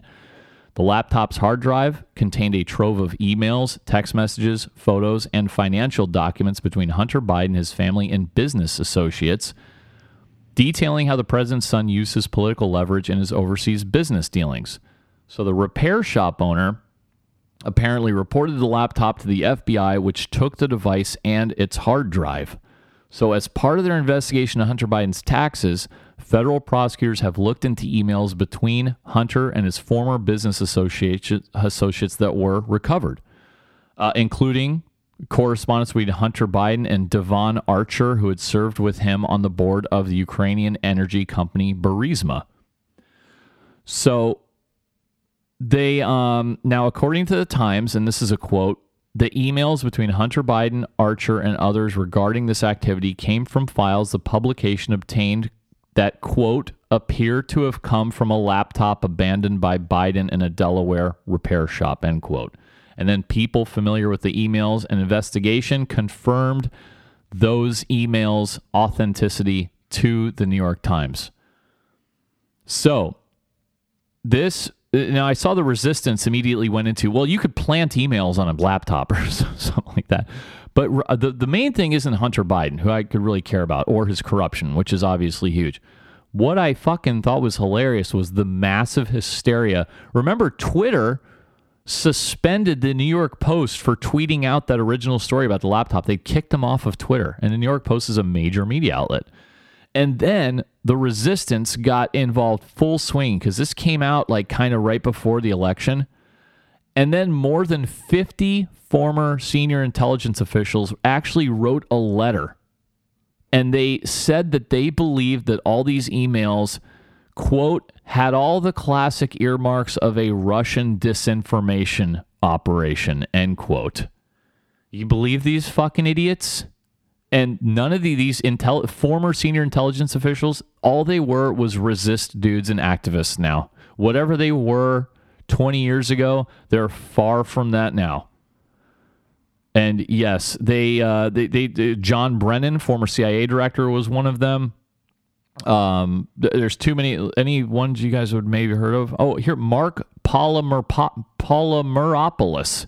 I see him on Twitter. He's a retired CIA senior operations official. He signed the letter. Leon Panetta, former CIA director. General Michael Hayden, former CIA director. Mike Morrell, former CIA director, also signed the letter, as well as many other ones did. And the New York Times criticized the Post in their reporting process. And now those guys are refusing to apologize, even with this new New York Times story. Oh, James Clapper, professional liar James Clapper. Remember when he perjured himself in front of Congress? He's also signed the letter. So that letter was written in October 19th, 2020. That was 5 days after the Post published the original story. And yeah, they just fucking went out and did it. And then Twitter, like I said, banned the New York Post a few days before. Twitter's rationale for banning the New York Post was that you're not if you get hacked material, you can't post it on Twitter. That's their policy. But the hacked material was not hacked. And they demanded that they said they wouldn't share the story until it was like fact checked. So the Post had a lot of fun with this. They ran back to all the guys who signed the letter and they decided to ask them for an apology. And they give a few examples, like Mike Hayden, now a CNN analyst, by the way. He didn't respond. Jim Clapper, now CNN analyst, said, quote, "Yes, I stand by the statement made at the time." Leon Panetta declined comment. John Brennan didn't respond. Thomas Finger didn't respond. John McLaughlin didn't respond. Mike Morrell didn't respond. Yeah. Did that fucking dork on the one Markopolis? Oh, yeah, he didn't respond either. Yeah, basically none of them responded to any of them, like how wrong they were. But they got lots of likes on Twitter for it, and that's what the important thing is. So just quickly about the investigation and how the Times confirmed this. This was a year after that Hunter Biden disclosed a federal investigation into his tax affairs in late 2020. So 1 year after he even disclosed the federal investigation, Biden's son paid off a $1 million tax liability, money he owed, but this grand jury is continuing to gather evidence in a wide-ranging examination of all those international business dealings, including with Burisma. I know this is a little dry, you guys, but stay with me on this. I'm almost done. So his failure to pay his taxes has been a focus of the ongoing Justice Department investigation. And all this has to do with, and the defense is usually the same. Oh, well, he's not a government employee, Hunter Biden, leave him alone. I'm like, yeah, but his dad's fucking president of the United States. I noticed none of this stopped the resistance people from constantly going after Donald Trump Jr. He's not a government employee. Same shit with him. But yeah, it's not clear whether this probe is focused solely on Biden or if he is among a group of individuals. So the relevant paragraphs from the actual New York Times story, you got to go way down, dude. Here we go. It's like paragraph 25. Now I'm quoting from the New York Times story. Quote, "Those emails were obtained by the New York Times from a cache of files that appears to have come from a laptop abandoned by Biden in a Delaware repair shop. The emails and others in the cache were authenticated by people familiar with them and with the investigation." End quote. And so they finally did acknowledge that this fucking laptop exists. Like, a lot of people were not even convinced the laptop itself didn't even really exist. So fun stuff. Now, the fun part is going to be all the audio clips that I have to go on with this. Let us start with Joe Biden at the presidential debate with the Orange Man. And listen how Joe Biden talked, because they asked him about his son working for Ukraine. I'll tell you what, I hope he does look at me, because what's happening here is, you know who I am. You know who he is. Pointing to Trump. You know his character. You know my character. You know our reputations for honor and telling the truth. I am anxious to have this race. I am anxious to see this take place. The character of the country is on the ballot. Our character is on the ballot. Look at us closely. Let me ask some follow-up. You dopes all fell for that. And then we're going to have stuff is true about Russia, Ukraine, China, other countries, Iraq. If this is true, then he's a corrupt politician. Right. So don't give me the stuff about how you're this innocent baby. Joe, they're calling you a corrupt politician. Nobody's President Trump, I want to stay on the issue of race. We're talking about the issue. Laptop from hell. President Let him Trump, talk. we're Shut talking up. about race right now, and I do want to stay on the issue of race. President Trump, And I you've have just to respond to that. Please, Because look, very quickly. there are 50 former national intelligence folks who said that what he's accusing me of is a Russian plan. They have said that this has all the 5 former heads of the CIA, both parties, say what he's saying is a bunch of garbage. Yep. Nobody believes it except his and his good friend Rudy Giuliani. You mean the laptop is now another Russia hoax? And that's exactly what. Is this that's where you're exactly going? what. This was is told. where he's going. The laptop is Russia, Yes. Gentlemen, Russia. I want to stay on the issue of race. Okay, nobody cares about race. Shut up. Oh, is there more? We're going to continue on the issue of race. Mr. President. Okay, that was enough of that. But yeah, that's funny. What else for the audio clips from that? Is this more or is this part of the same one? Oh, here's a super. Let's hear this. Folks. Is this more? Is this more of? Yes. Sorry, guys. I'm working on the fly here. I'm trying to see if this video I have was what I wanted. Okay, it's not. So I wanted the super cut. That's what I wanted. Here is a super cut, about a minute long, of Joe Biden insisting that not one single small piece of evidence against Hunter Biden and his wrongdoing Every exists. single solitary, serious investigator, including your network and others have looked at this, have said there's absolutely zero basis to the accusation that I acted any way inappropriately or that my son did.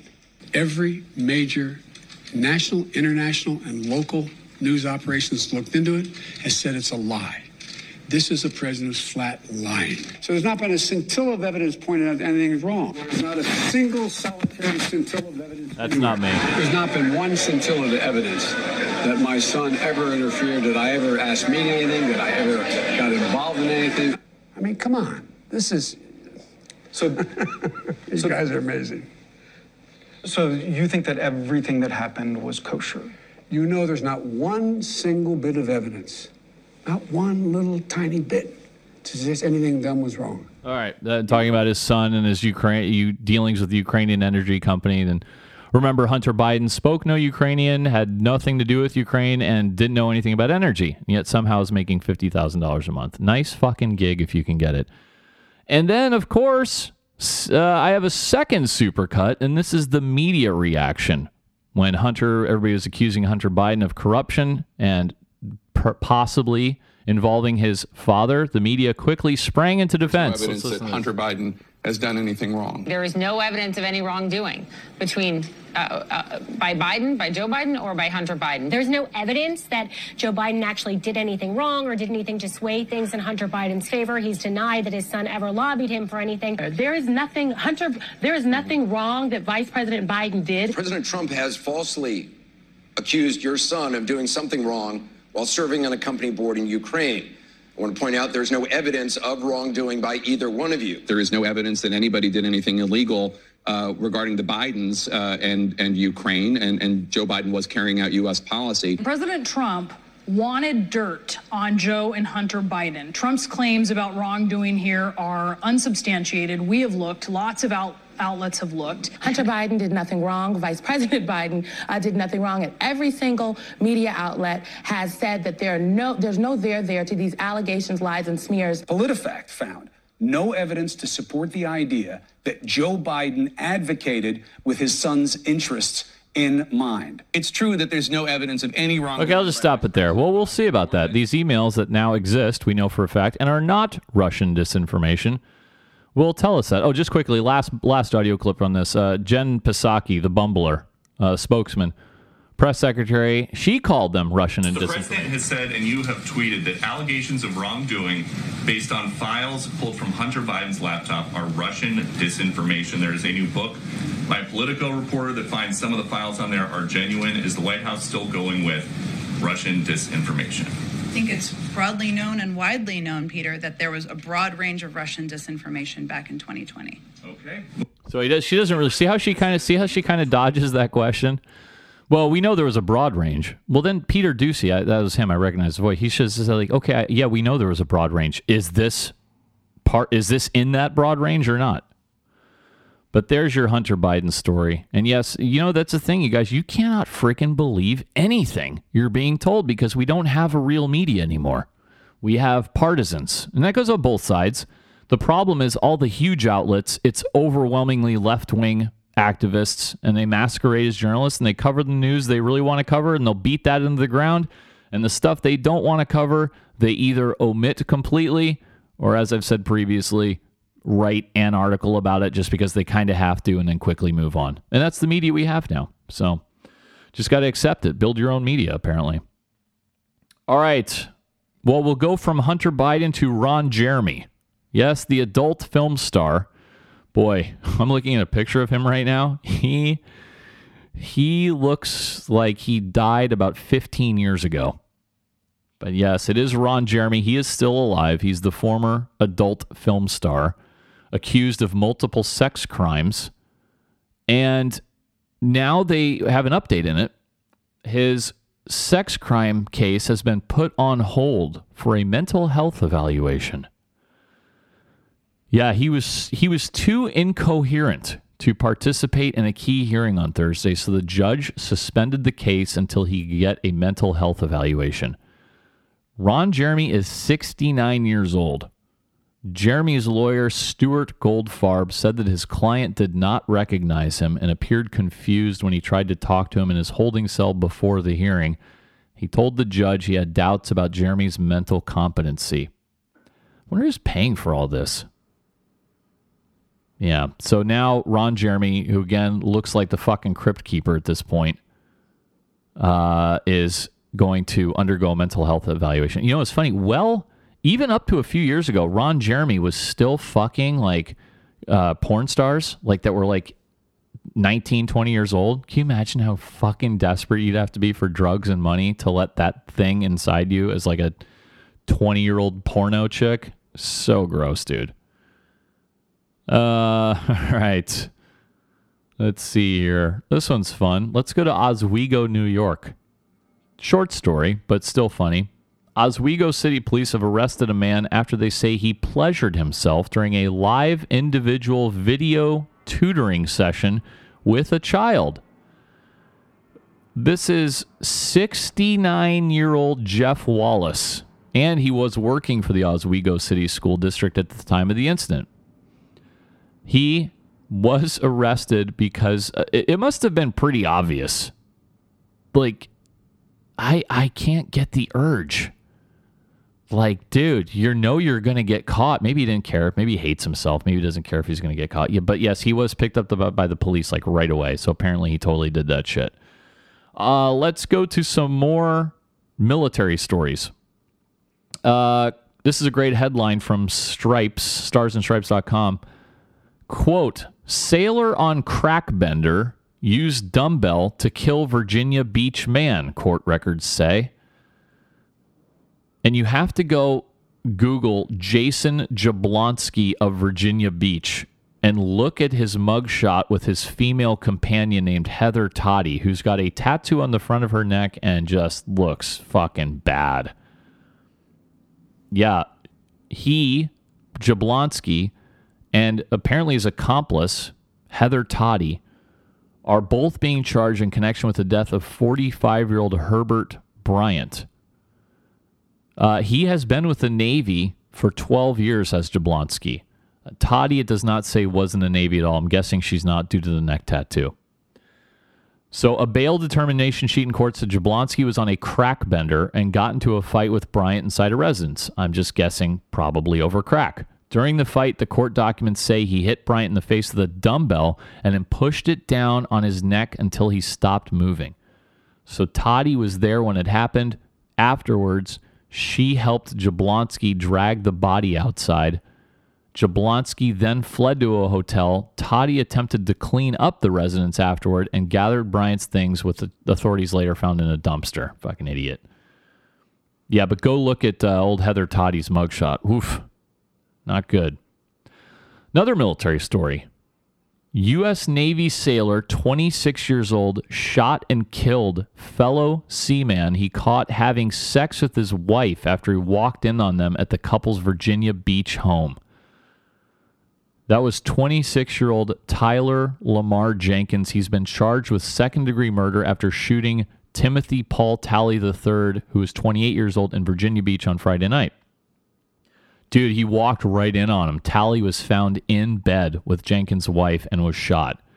Jenkins admitted to shooting Talley 3 times during the incident. Oh, yeah, dude, so they interviewed his wife. Not only did they catch him in bed, he caught him balls deep, dude. Yeah, his wife, who has not been named, told police that she feared for her life when Jenkins came into the bedroom where she was, quote, engaged in a sexual act, end quote, with her lover. Her lover was an aviation machinist's mate. It's not saying what old Tyler did here. But yeah, that's not good, dude. Jenkins is said to have asked police as they led him away, quote, what am I doing wrong? End quote. Explaining right to them, hey, somebody's been having sex with my wife in my house. And he admitted to the shooting, with police finding the gun he used. It's unclear if the men knew each other or not. Jenkins had been serving in the Navy since 2014. I don't know. I mean, what do you think, guys? Not guilty? I could see how that would make you fucking... Think about it. Your wife, your house, your bed. What would you do? Walk in and your wife's got some dude's cock in her mouth. What would you do? And you have a gun on you. Just saying, it'd be tough. Meanwhile, our third, well, not exactly military, but military adjacent story. I talked about this a few weeks ago, but now I have a good article about it because she's being prosecuted, and this is the fucking chick who faked being the Marine, and she's a current VA worker at the time. 31 years old. This is Sarah Jane Kavanaugh, and she was a U.S. social worker at the Veterans Affairs Hospital, and she used that access to get a hold of a real Marine's records, and she allegedly then used that information to forge discharge documents for herself, which she then sent to a different organization. Wow, good one, dude. Yup. She then fucking got all these benefits, which she used to pay for home repairs, groceries, and all kinds of other shit. She claims she served in the U.S. Marine Corps from 2009 to 2016, achieving the rank of corporal before she was wounded in action in Iraq and Afghanistan and was honorably discharged. She also claims she received a Purple Heart and a Bronze Star for valor and was being treated for stage 4 lung cancer from her exposure to burn pits in the Middle East. Not to mention inhaling particulate matter after an improvised explosive device went off. So in total, U.S. Attorney Zachary Kuna alleges Kavanaugh collected $241,000. I'm sorry. Guys, I'm sorry. I've had a rough fucking day. $241,471 from veterans organizations and concerned individuals before federal officials caught on to her scheme. Did she embellish her record? No, because she didn't have a record at all. There are no records, according to the U.S. military, that she ever even served in the U.S. military. She could face up to 25 years in prison. And she also made a big deal being part of her VFW lodge, Veterans of Foreign Wars, you know, wearing a pin, being like in charge of one of the VFWs, all kinds of shit. Now, remember that Stolen Valor Act that was passed some years ago. It's not a crime to just lie about your service, but once you lie about your crime and you obtain monetary fucking compensation from it, that is a crime. And she actually bought a United States Marine Corps uniform, and she bought a Purple Heart, and she bought a Bronze Star online. What a fucking nut, dude. She contacted an organization called Code of Support. She got $18,472 from them. She got $4,766 from a GoFundMe, and claiming to be a Purple Heart and Bronze Star recipient, she collected about $16,000 from something called Creative Vets, a charity that provides therapy for veterans through art programs. Damn, dude. And she collected a total of $207,000 from the Wounded Warrior organization to pay for groceries and physical therapy sessions. Oh yeah, here we go. She was elected to serve as the commander of the Veterans of Foreign Wars Post 152 in North Kingstown, Rhode Island. And she appeared at many events wearing her fucking fake Marine Corps outfit. So nobody spotted anything on the Marine Corps uniform at all? Well, usually they don't do that much research into the uniform and the decorations and medals and stuff. There wasn't one guy who saw anything just off, or did she really do her research that well? And you'd have to be like a total psychopath for this shit. Oh, yeah. How did she get caught? Well, officials at Hunter 7. I know Hunter 7. I love Hunter 7. They're very big on Instagram. Hunter 7 is a nonprofit. It does work with veterans, especially in the burn pit stuff. And yes, officials at Hunter 7 became suspicious of Kavanaugh when they asked her for help, in part because another female Marine said she would have known about Kavanaugh if she had, in fact, served at the same time as her and earned a Purple Heart and Bronze Star. So, yep, and then they started looking into it, and nothing fucking showed up. Wow, dude. They actually ran the number she gave and found it belonged to Patrick Herney. He was really the guy who fucking got the Purple Heart and Bronze Star and all that. What a story, dude. That's fucking crazy. All right, let's keep going here. Let's just play something fun. You guys know the that truckers protest was going on, the People's Convoy or whatever. It's been kind of a bust because mostly people are over COVID and so nobody cares. But there was a funny video going around on Twitter. So a small group of truckers went into Washington, D.C., and some guy who's wearing a mask outside, by the way, which really tells you what you need to know, and there's literally nobody else around him on the street other than the people he's screaming at. He starts screaming at him like he's a big resist guy. Doesn't want him in the city. So let's listen to some of this. Here we go. Fuck yourself. Fuck you all. Fuck you all. We don't want you here in D.C. Keep coming around.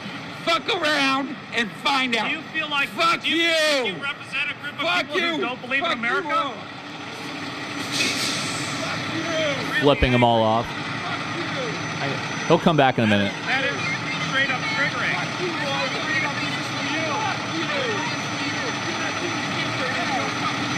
They're going at it in front of a truck. Here we go. Guess what? We love you. God bless you. God bless you. God bless America. God bless you. You guys are idiots. I wish you have a You're great fucking God idiots. bless. You don't even know what God you're talking about. bless You don't have fucking 4 brain cells. That's all right, to put man. together. Yeah, go fuck I them. understand. Keep telling yourself you're Yeah, doing this I for us. understand. We're You're doing it for fucking everybody, little for the children, for everybody. Why are you so upset with love? It seems like there's a lot of love here, but you don't like love. You're a bunch of fucking babies. You're racist pieces of shit. Oh, so much anger, man. You're about to get run over in traffic, sir. We don't want to see that happen. Guess what? Keep coming back. Sir, there's traffic coming. We don't want to see you get run over. I hope that you get some help and get some happy, because that's what America's about. There's like 5 guys with cameras surrounding him. Fuck you! Fuck you! Fuck you! Fuck you too! Have a nice day, sir. You too. I hope your day gets better. Yo, fuck yourself.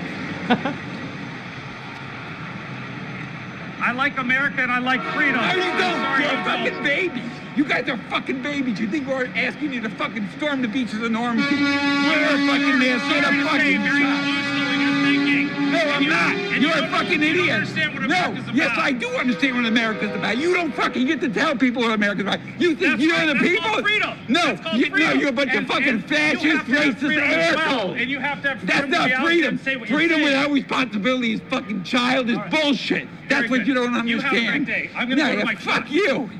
Fuck you. Say it and louder. Fuck you too. Wow. Okay. I should point out that the man in question is a very paunchy, pudgy, bitch-titted fucking dude. And yeah, he keeps fucking with his mask and pulling him over his face. Wow. I can't relate to these people, these dudes. I just fucking can't. Okay, what else? Let's go to this one. Boy, did you see this fucking story? 9 people were killed in a head-on Texas crash. And that included the head coach and 6 members of the University of the Southwest men's and women's golf teams. Crash occurred Tuesday night near Midland, Texas, and only 2 people aboard the college team's van survived. They were returning home from a tournament in Midland, and the people who died, they're all like 19, 22, 21, 18. Really fucking sorry situation there. And then the wrinkle came out about that story because then they found out that the guy who hit them head on was a 13-year-old kid.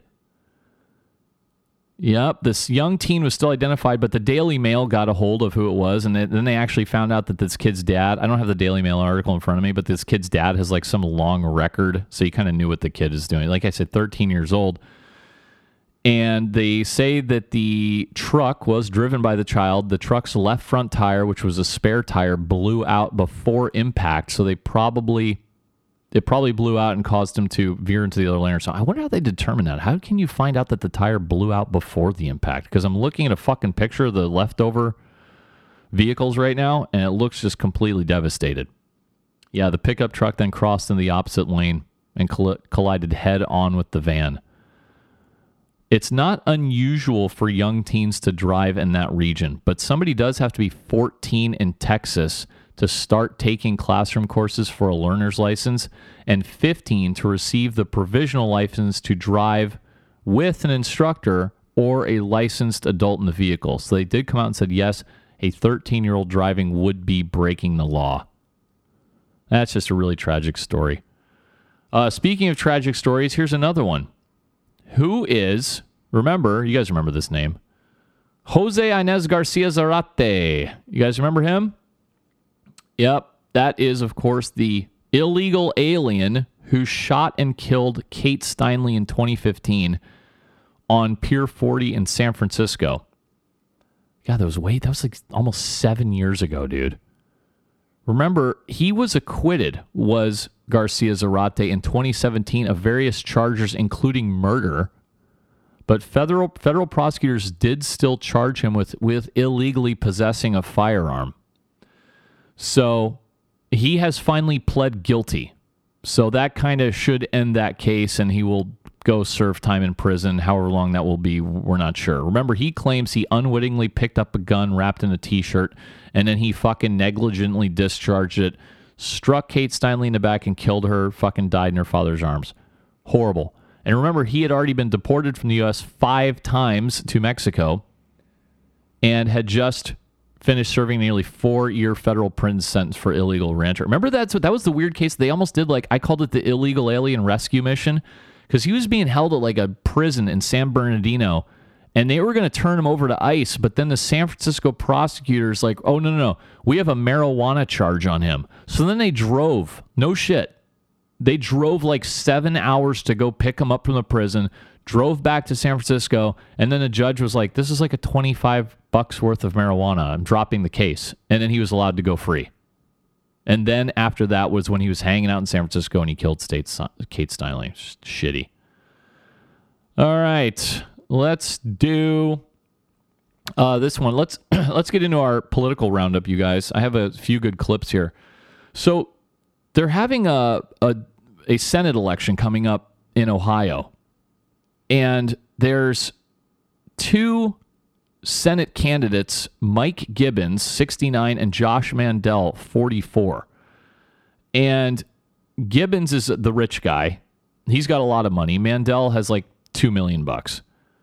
So this was at a debate, and this is for the primary. They're both Republicans, right? And they both got into it after the younger candidate, Mandel, accused Gibbons of making millions of dollars off of Chinese petroleum. Now, the audio's not the greatest, but I'm going to play it anyway, because they basically stood up and got in each other's faces, which I really would love to see way more in all debates, really. But let's see what we can hear here. No, you don't. I do. You've never been in the private sector in your life. All right, gentlemen. I work, sir. Josh. Watch. 2 tours in Iraq. Don't tell me I haven't worked. Don't tell me I haven't worked. You don't know squat. It's okay, all right? You don't know squat. 2 tours in Iraq. Don't tell me I haven't worked. Back off, buddy. You back off. Come on. Never have. Sit down. Never. Watch. Watch. We squared away with dealing with the wrong dude. No, you're dealing with the wrong guy. You watch what happens. Listen, you watch what happens. Okay, there you go. Did you guys catch that? Don't tell me I don't do squat. I did 2 tours in Iraq. That's funny. That was great. Let's go to Alejandra Ocasio-Cortez. She decided to hop on Instagram and whisper about socialism and capitalism. I don't know. Let's listen to it. Most people don't really know what capitalism is. Most people don't even know what socialism is. But most people are not capitalists because they don't have capitalist money. They're not billionaires. Sometimes the label doesn't matter as much as just talking about policies. That's easier to understand. Do you think people should die because they can't afford insulin? Do you think that fossil fuel CEO should decide whether the planet gets set on fire? Me neither. Okay, there you go, whispering. I don't know why she was doing that. It's very strange. Then I have what else in the audio clips? Let's listen to NBC News reporter asking Pelosi about COVID relief, and she gets very upset about that. Let's hear this. I just want to dig into that a little bit more on the COVID relief. This will be your 3rd time. My 3rd time, what, asked about COVID relief? Yeah. Well, it's substantive. You like substantive questions, so I just want to make sure. Yeah, well, people are dying in Ukraine and all of that, yeah. People are dying from COVID, too.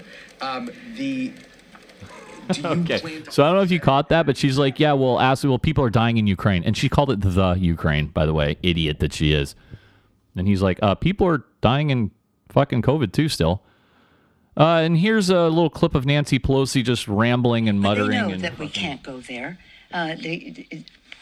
Putin is trying to bait the trap so that we go in, and that's the beginning, could be the beginning of World War III. Putin totally irresponsible, using weapons that are not allowed under the Geneva Convention. Putin, who threatens use of chemical weapons, nuclear, and the rest.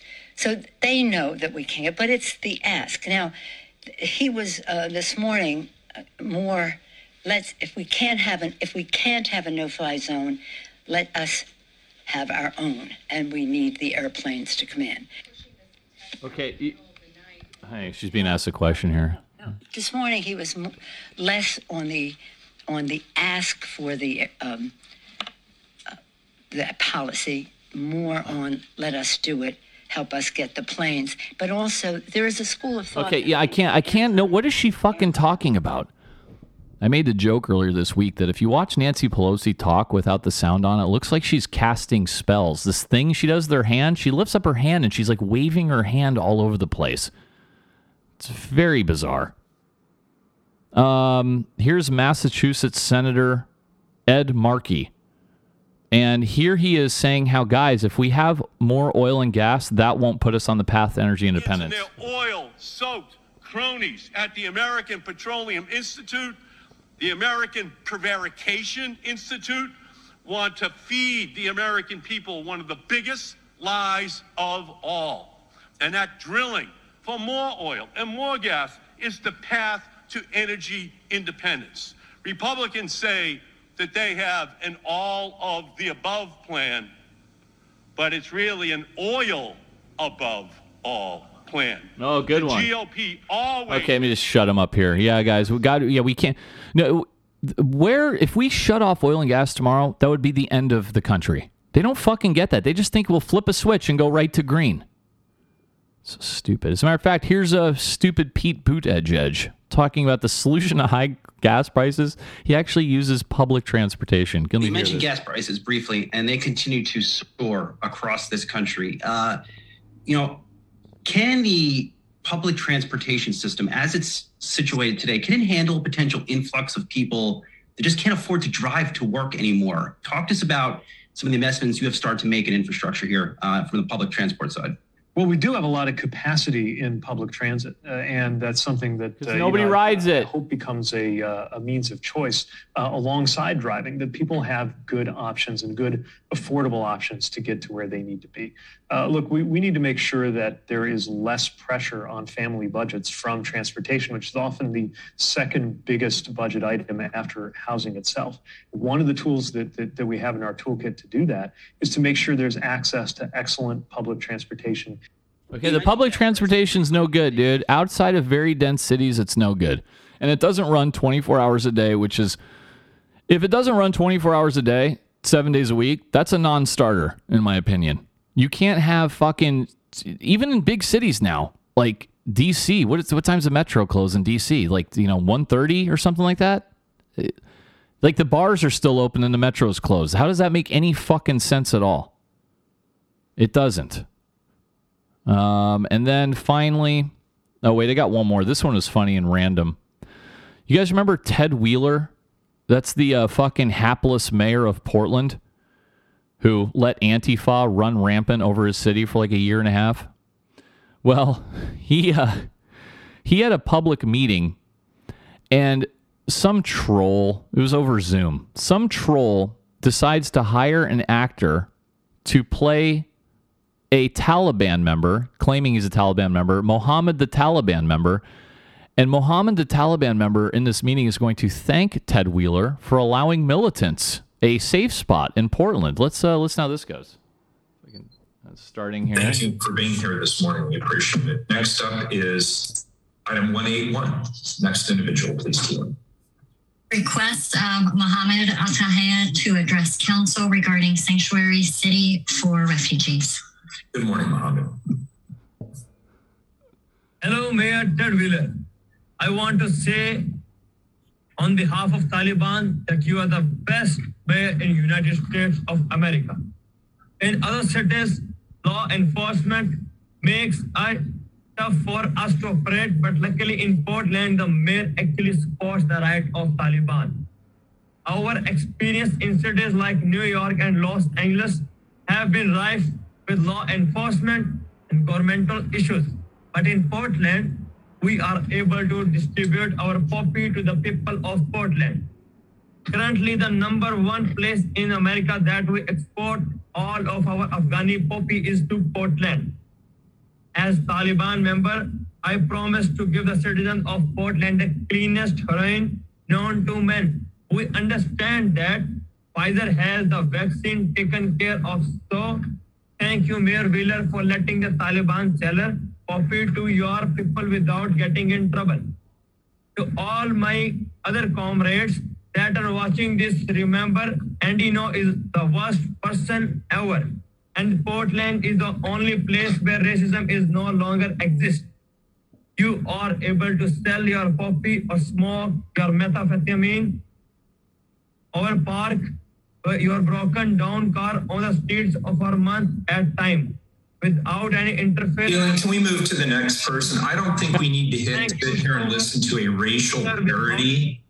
This is deeply offensive, and you should be ashamed. This is absolutely racist behavior on your part. Shame on you. Next individual, please. Item number 182. That's great. Oh, Ted got very upset at that. If you couldn't hear him, it was kind of because of Zoom. He was like, "This is where we can sell our poppy." He's talking about heroin.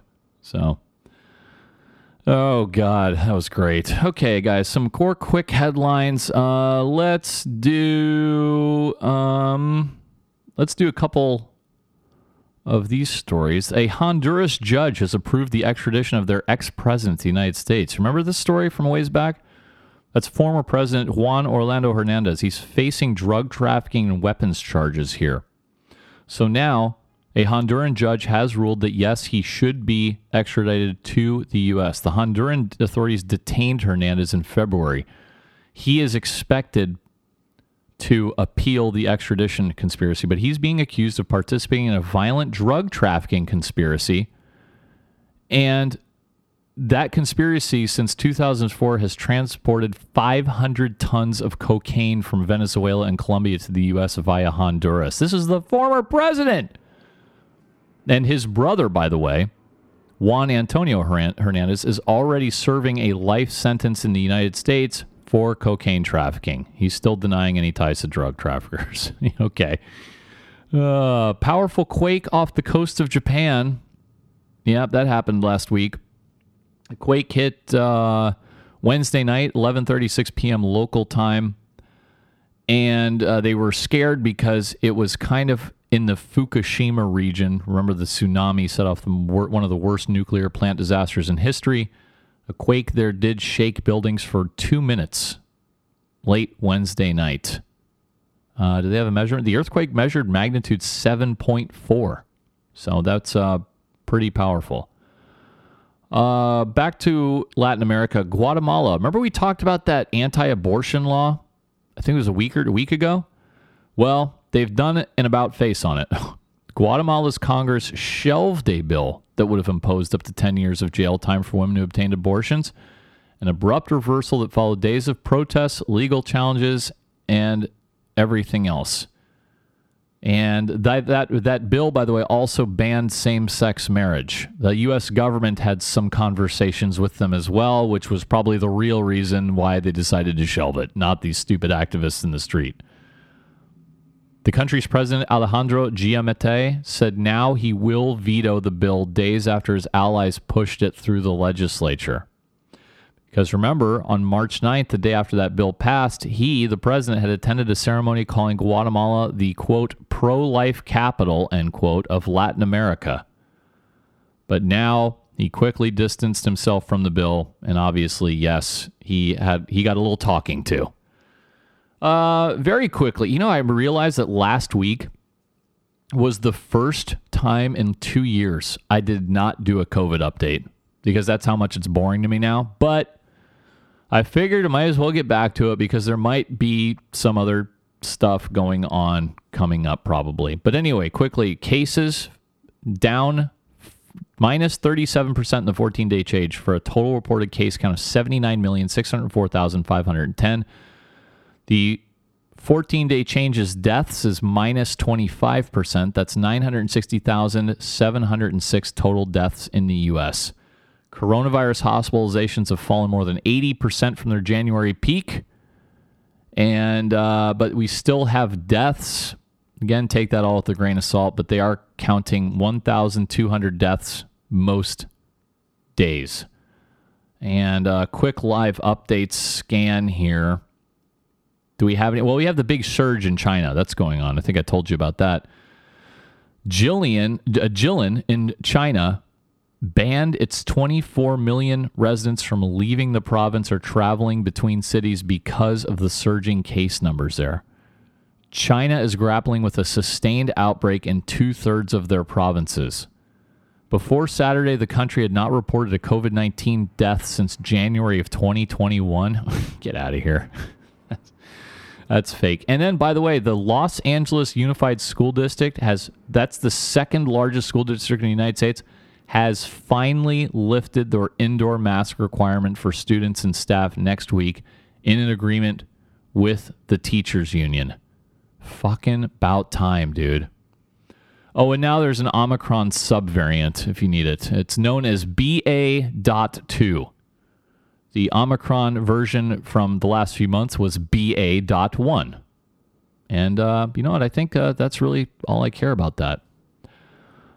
All right. There was one funny moment because Joe Biden was talking. He was trying to say that Vice President Kamala Harris's husband, the second gentleman, Doug Emhoff, tested positive for COVID, but he completely botched it. Let's listen to this, guys. That's enough, too. Look at the stage.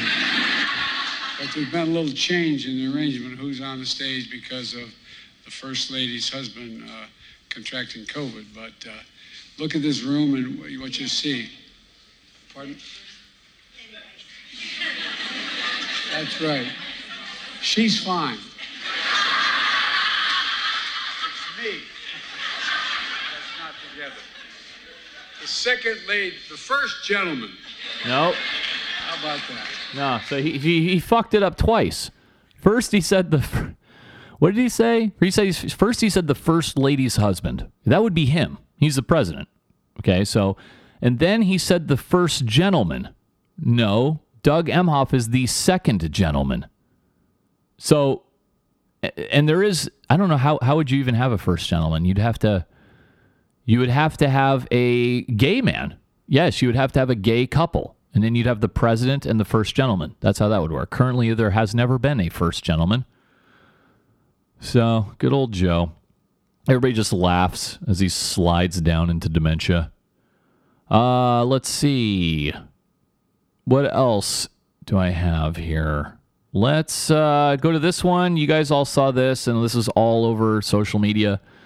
But yes, swimmer Leah Thomas has become the NCAA's first transgender Division I champion in any sport.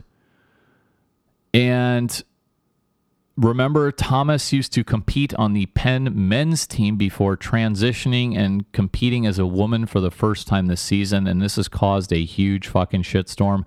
You saw the picture that went viral of Thomas standing off to the left, and like then the three girls who won second, third, and fourth place all hugging to the right, and they're like, Thomas towers over them by like a fucking foot. And, you know, 16 of Thomas's Penn teammates sent a letter in February urging Penn and the Ivy League to reconsider Thomas's eligibility. This was a big deal at this swim meet. There was a bunch of people protesting all this shit. And one of them was interviewed. Parents of a female swimmer decided to talk to Fox News about it. Let's hear what they had to say. We are parents of a female swimmer swimming this weekend at the NCAA championships in the 100, 200, and 50 free. We do not support a biological male swimming in the women's championship meet against females. It is an unfair advantage. I think even more so, they asked the question how he felt about winning, when really, how did the rest of the women feel about having the stress of dealing with this knowing they have to swim against them. So a girl that got 9 doesn't get 8th. A girl that gets 17th doesn't make All-American 16th. A girl that got 39th, potentially if they took 38 girls in NCAAs, she didn't get to come to the NCAAs because a biological male took their spot. Okay, yeah. Yeah, they're not happy with it at all. What else? A man... Oh, let's go back to...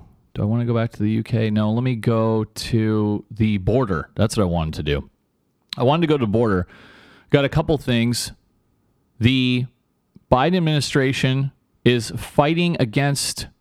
actually, they're fighting to uphold some Trump-era immigration policies. Yes, government lawyers urged the U.S. Court of Appeals for the District of Columbia to let Biden enforce a restriction first imposed by Mr. Trump that allowed migrants to be quickly turned away at the border. So one of the judges was confused because the same lawyers had argued weeks earlier that enforcing a different Trump-era border rule would not, quote, align with the administration's, end quote, values. Now they were essentially saying the opposite. This is the one to uphold Title 42. The Title 42, that's the public health rule that would allow the U.S. to turn away migrants without providing them opportunities to ask for asylum. And this has just been an ongoing one. But another one that they did reverse yesterday, sneakily, on a Friday afternoon, they reversed the expedited removal whereby some illegal immigrants could be rapidly deported without an appearance before a judge. This ruling that Trump put in was on July 23rd, 2019. It targeted immigrants across the nation who could not prove they had been in the U.S. continuously for 2 years or more.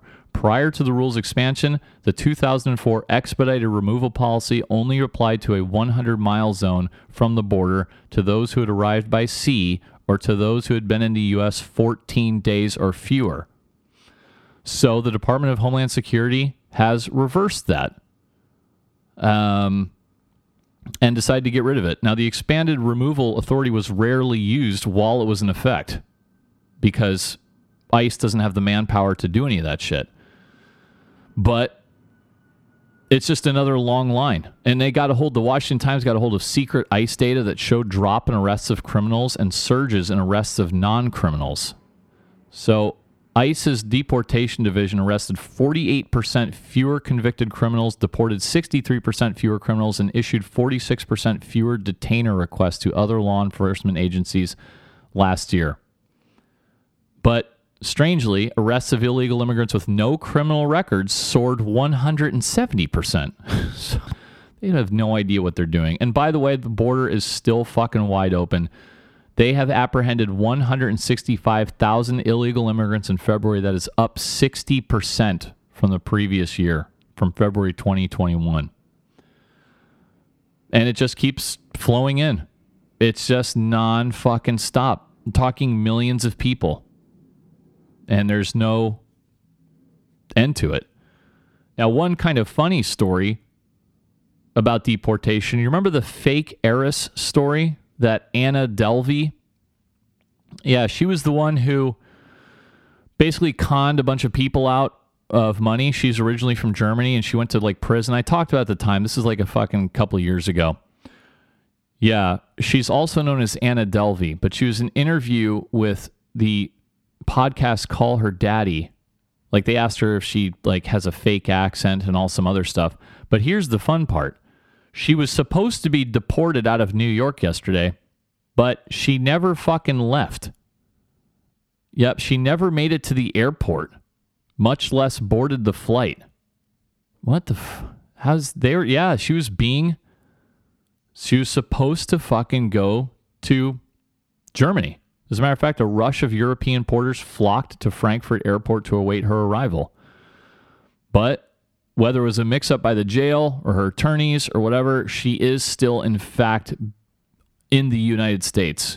Originally, they had announced that she had some kind of fit at the airport and it prevented her from getting on the plane, but it's really unclear if that's true. Now, just to recap, she made headlines around the world after pretending she was a super rich heiress called Anna Delvey with a $60 million trust fund to gain access to her wealthy targets.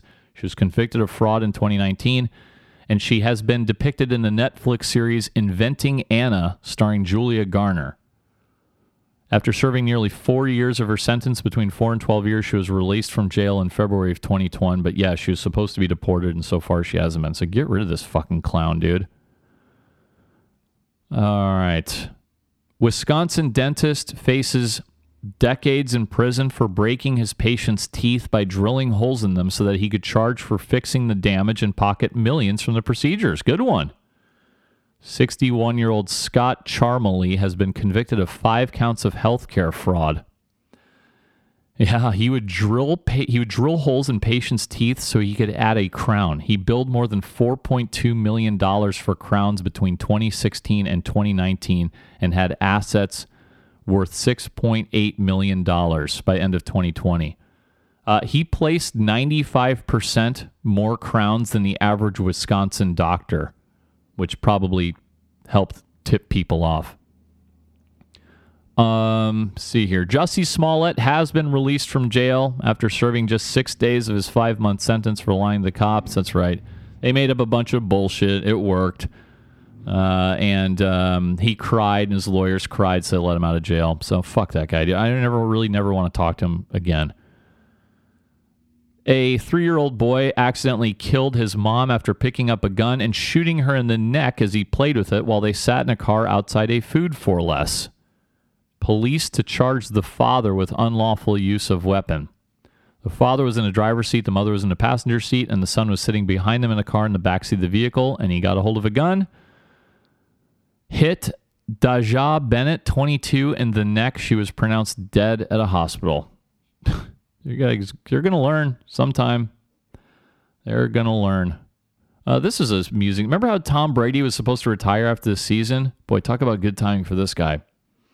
An NFL fan actually sold the last touchdown he threw at an auction for $518,000.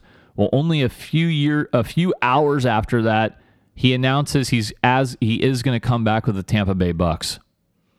Dude, you're fucking like that ball would have been like worth $100 maybe. But this dude fucking lucked out with the $500,000. I thought it would actually go for more. Let's talk about Marilyn Manson really quick. Remember him, the singer, and that fucking whole sexual Me Too thing he's going through?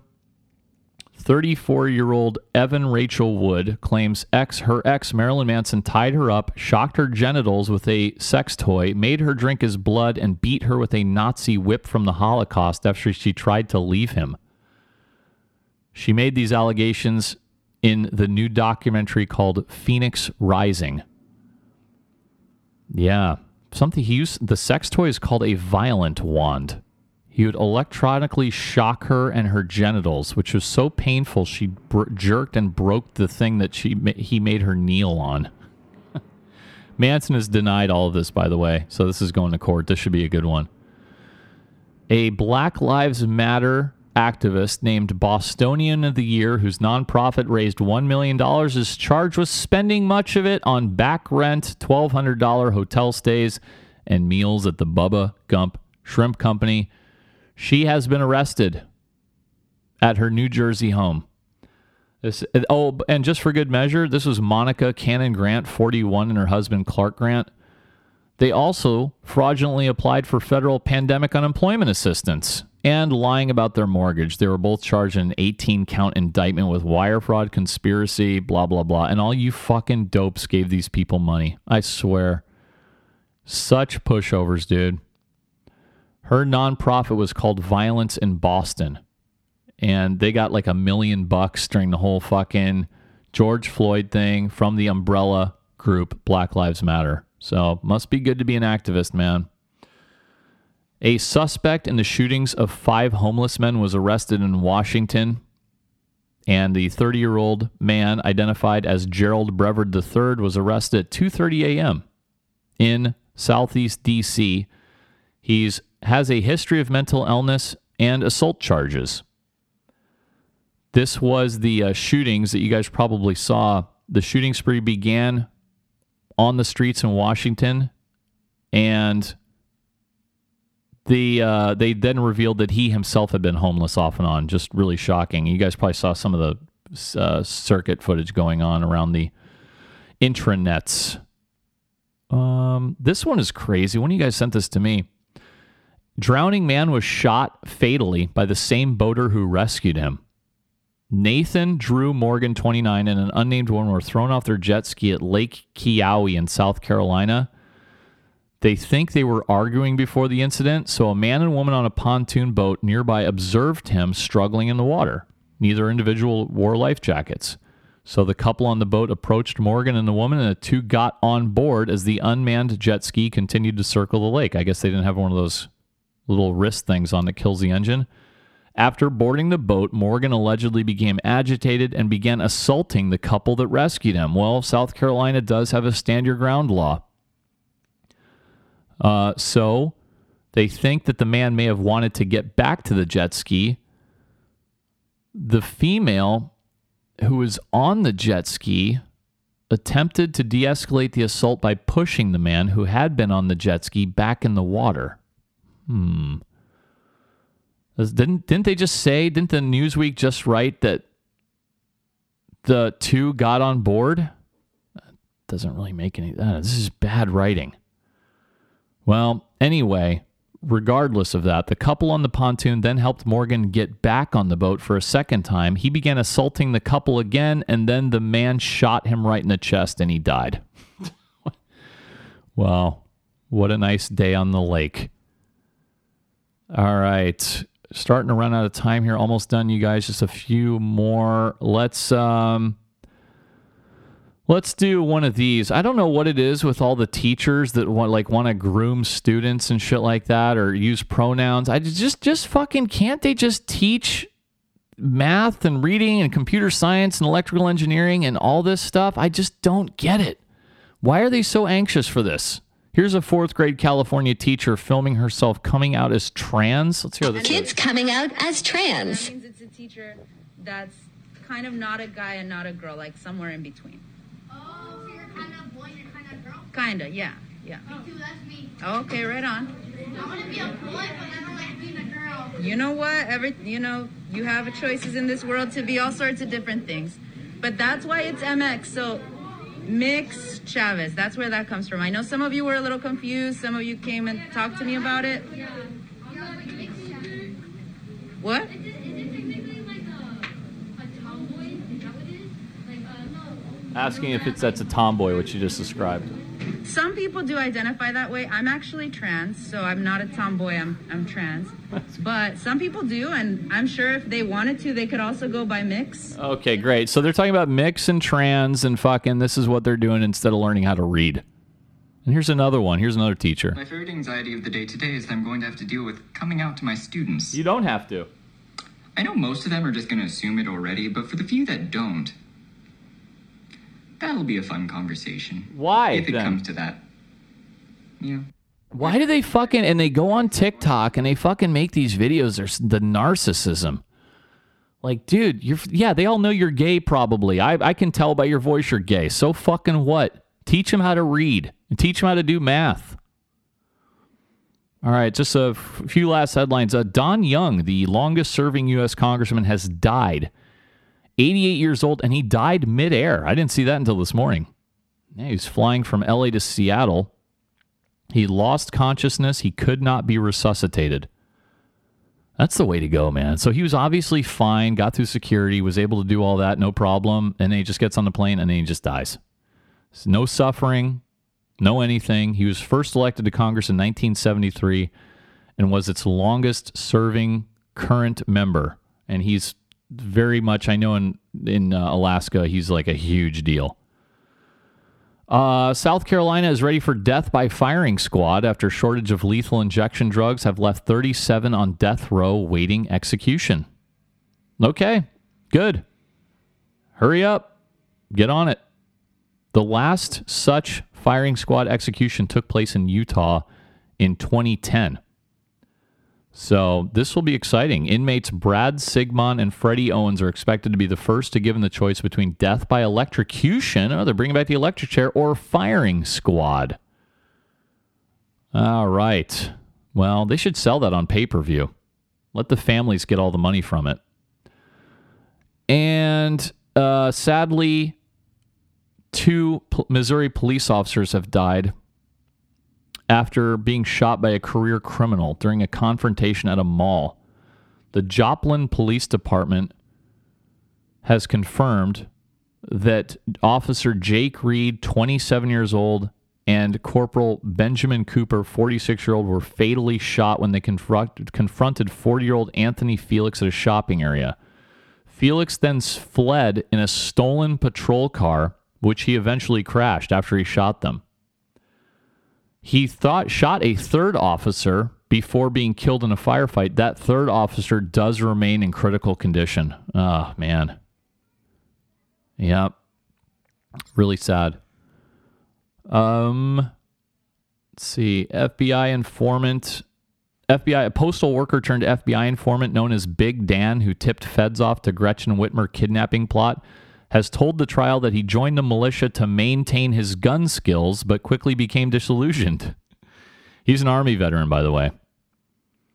Yeah, there's that trials. You guys all remember that? When there were those dopes who said they were going to kidnap Whitmer, and like half the group was in the FBI already, and like another third of it was like FBI informants, and there was like basically like 2 guys. Yeah, so he said after serving in Iraq, he just wanted to keep his firearms skills sharp. But things quickly turned sour when his fellow militiamen suggested killing police officers, and then Dan Chappell, or Big Dan, told a police officer friend about that, and a week later he was contacted by the FBI asking if he would stay inside the group and monitor the activity. That should be a great trial. And do I have time for any more audio clips? Yeah, I got a good one here. Let's listen to, Kanye West got suspended by Twitter, part of the whole Pete Davidson spat. So Kim Kardashian goes on fucking Ellen DeGeneres, and she's going to reveal something. I want you to hear it. Let me just hear tattoo that says Kim. Yeah, he has a few tattoos, a few cute ones, that he got. But this one is it's not, that one, the Kim one, isn't a tattoo. It's actually a branding, because, let me explain it, because he wanted to do something that was really different. Because first tattoo he got, I was like, oh, so cute, thank you, oh my God. So, second, whatever, I'm like, oh, that's so cute, but that's what tattoo people do, right? They get tattoos of what's going on in their life. And wait, back up. Special? You said first tattoo, so he has 3 tattoos of you? It sounds like this is the third. So the first tattoo was, you said, kind of cute. So yeah. Is it your name, or is it a little? The branding is my name. Right. The other ones are cutesy things. I think my favorite one, it says my girl is a lawyer. And that one's really cute. Okay. I just thought, because I agree with Ellen. These 2 people have been dating for 2 months, and he's got 3 tattoos and a brand, and they all have to do with her. He's really psychotic. He has tattoos from a bunch of other exes too, with their names all over them. Dude, you're fucking weird, dude. Don't do that. Yeah, I'm sure it's true love and it'll last forever. All right, let's go, guys. I got to go to it. We're out of time, regretfully. I have so much more, but alas, it has come that time. We have to go to the big finish, and so many of you sent this to me. Yes, I got it. Here we go. A woman's urinary tract infection was actually a glass tumbler lodged in her bladder for 4 years. All right.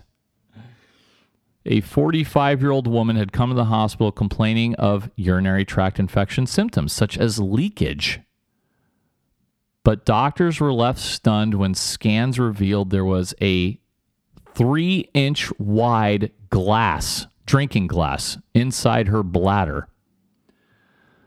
And it was encased by a bladder stone, which are normally so hard to see. It was so small, they are hard to see with the naked eye. So this bladder stone had grown around the glass, and they have pictures of the bladder stone cracked in half with the glass inside it. The woman is from Tunisia. And how did it get up there? You probably know, and you probably figured it out. She did reveal that she had used the drinking glass as a sex toy a number of years ago. Eventually, she inserted it, perhaps by accident, into the urethra. Remember, the urethra is actually the hole which the urine comes out. That is not the vagina. So, how did she get it in there? Well, she might have been practicing what's known as urethral sounding. Now, you guys have been listening to this for a while. You know what sounding is, right?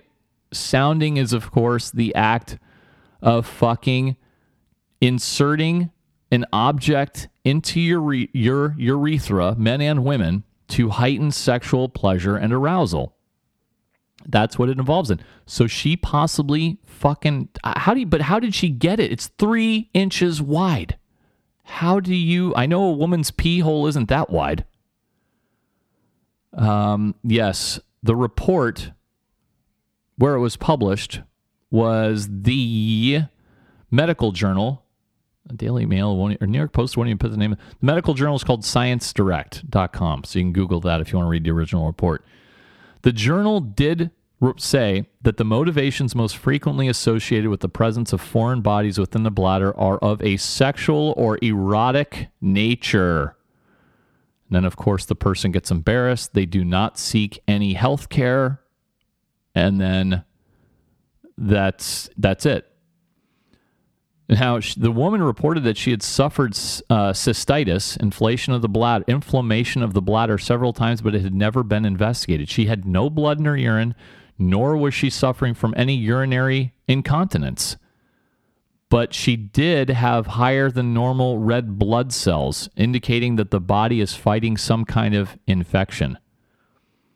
So the doctors see this enormous round object, and then because of the x-ray, you can see the glass inside the round bladder stone. They had to remove surgery, and it sounds like she's going to be okay. 2 days later, she was recovered and well enough to go home. So there you go, guys. Fucking stop the urethral sounding. And that's a great band name, by the way, urethral sounding. Steal that from me. While you're stealing it from me, please go to patreon.com, you guys, and search for BK Actual. If you enjoy the podcast, please consider contributing to it. Even a small gesture like $1 a month, $2 a month, to keep on top of the news and all this important stuff and get educated about things that nobody else is talking about or knows anything about. I'd really love to have you on as a patron. I've set a goal to have 600 patrons by the end of the year, and I think I'm sitting right now about 455. So I'd love to get you on. If you ever thought about it, please do so now. Follow me on Twitter at Bravo Kilo Actual, and you can DM me on Instagram at BK Actual. And guys, that's all I got for you. I'll see you next week. Save it up like Norbit Colon. Release the stench of shit grub like a giant toilet kraken. The lonely life that is touring. I got an armful of decent tunes, mate, but it's all so fucking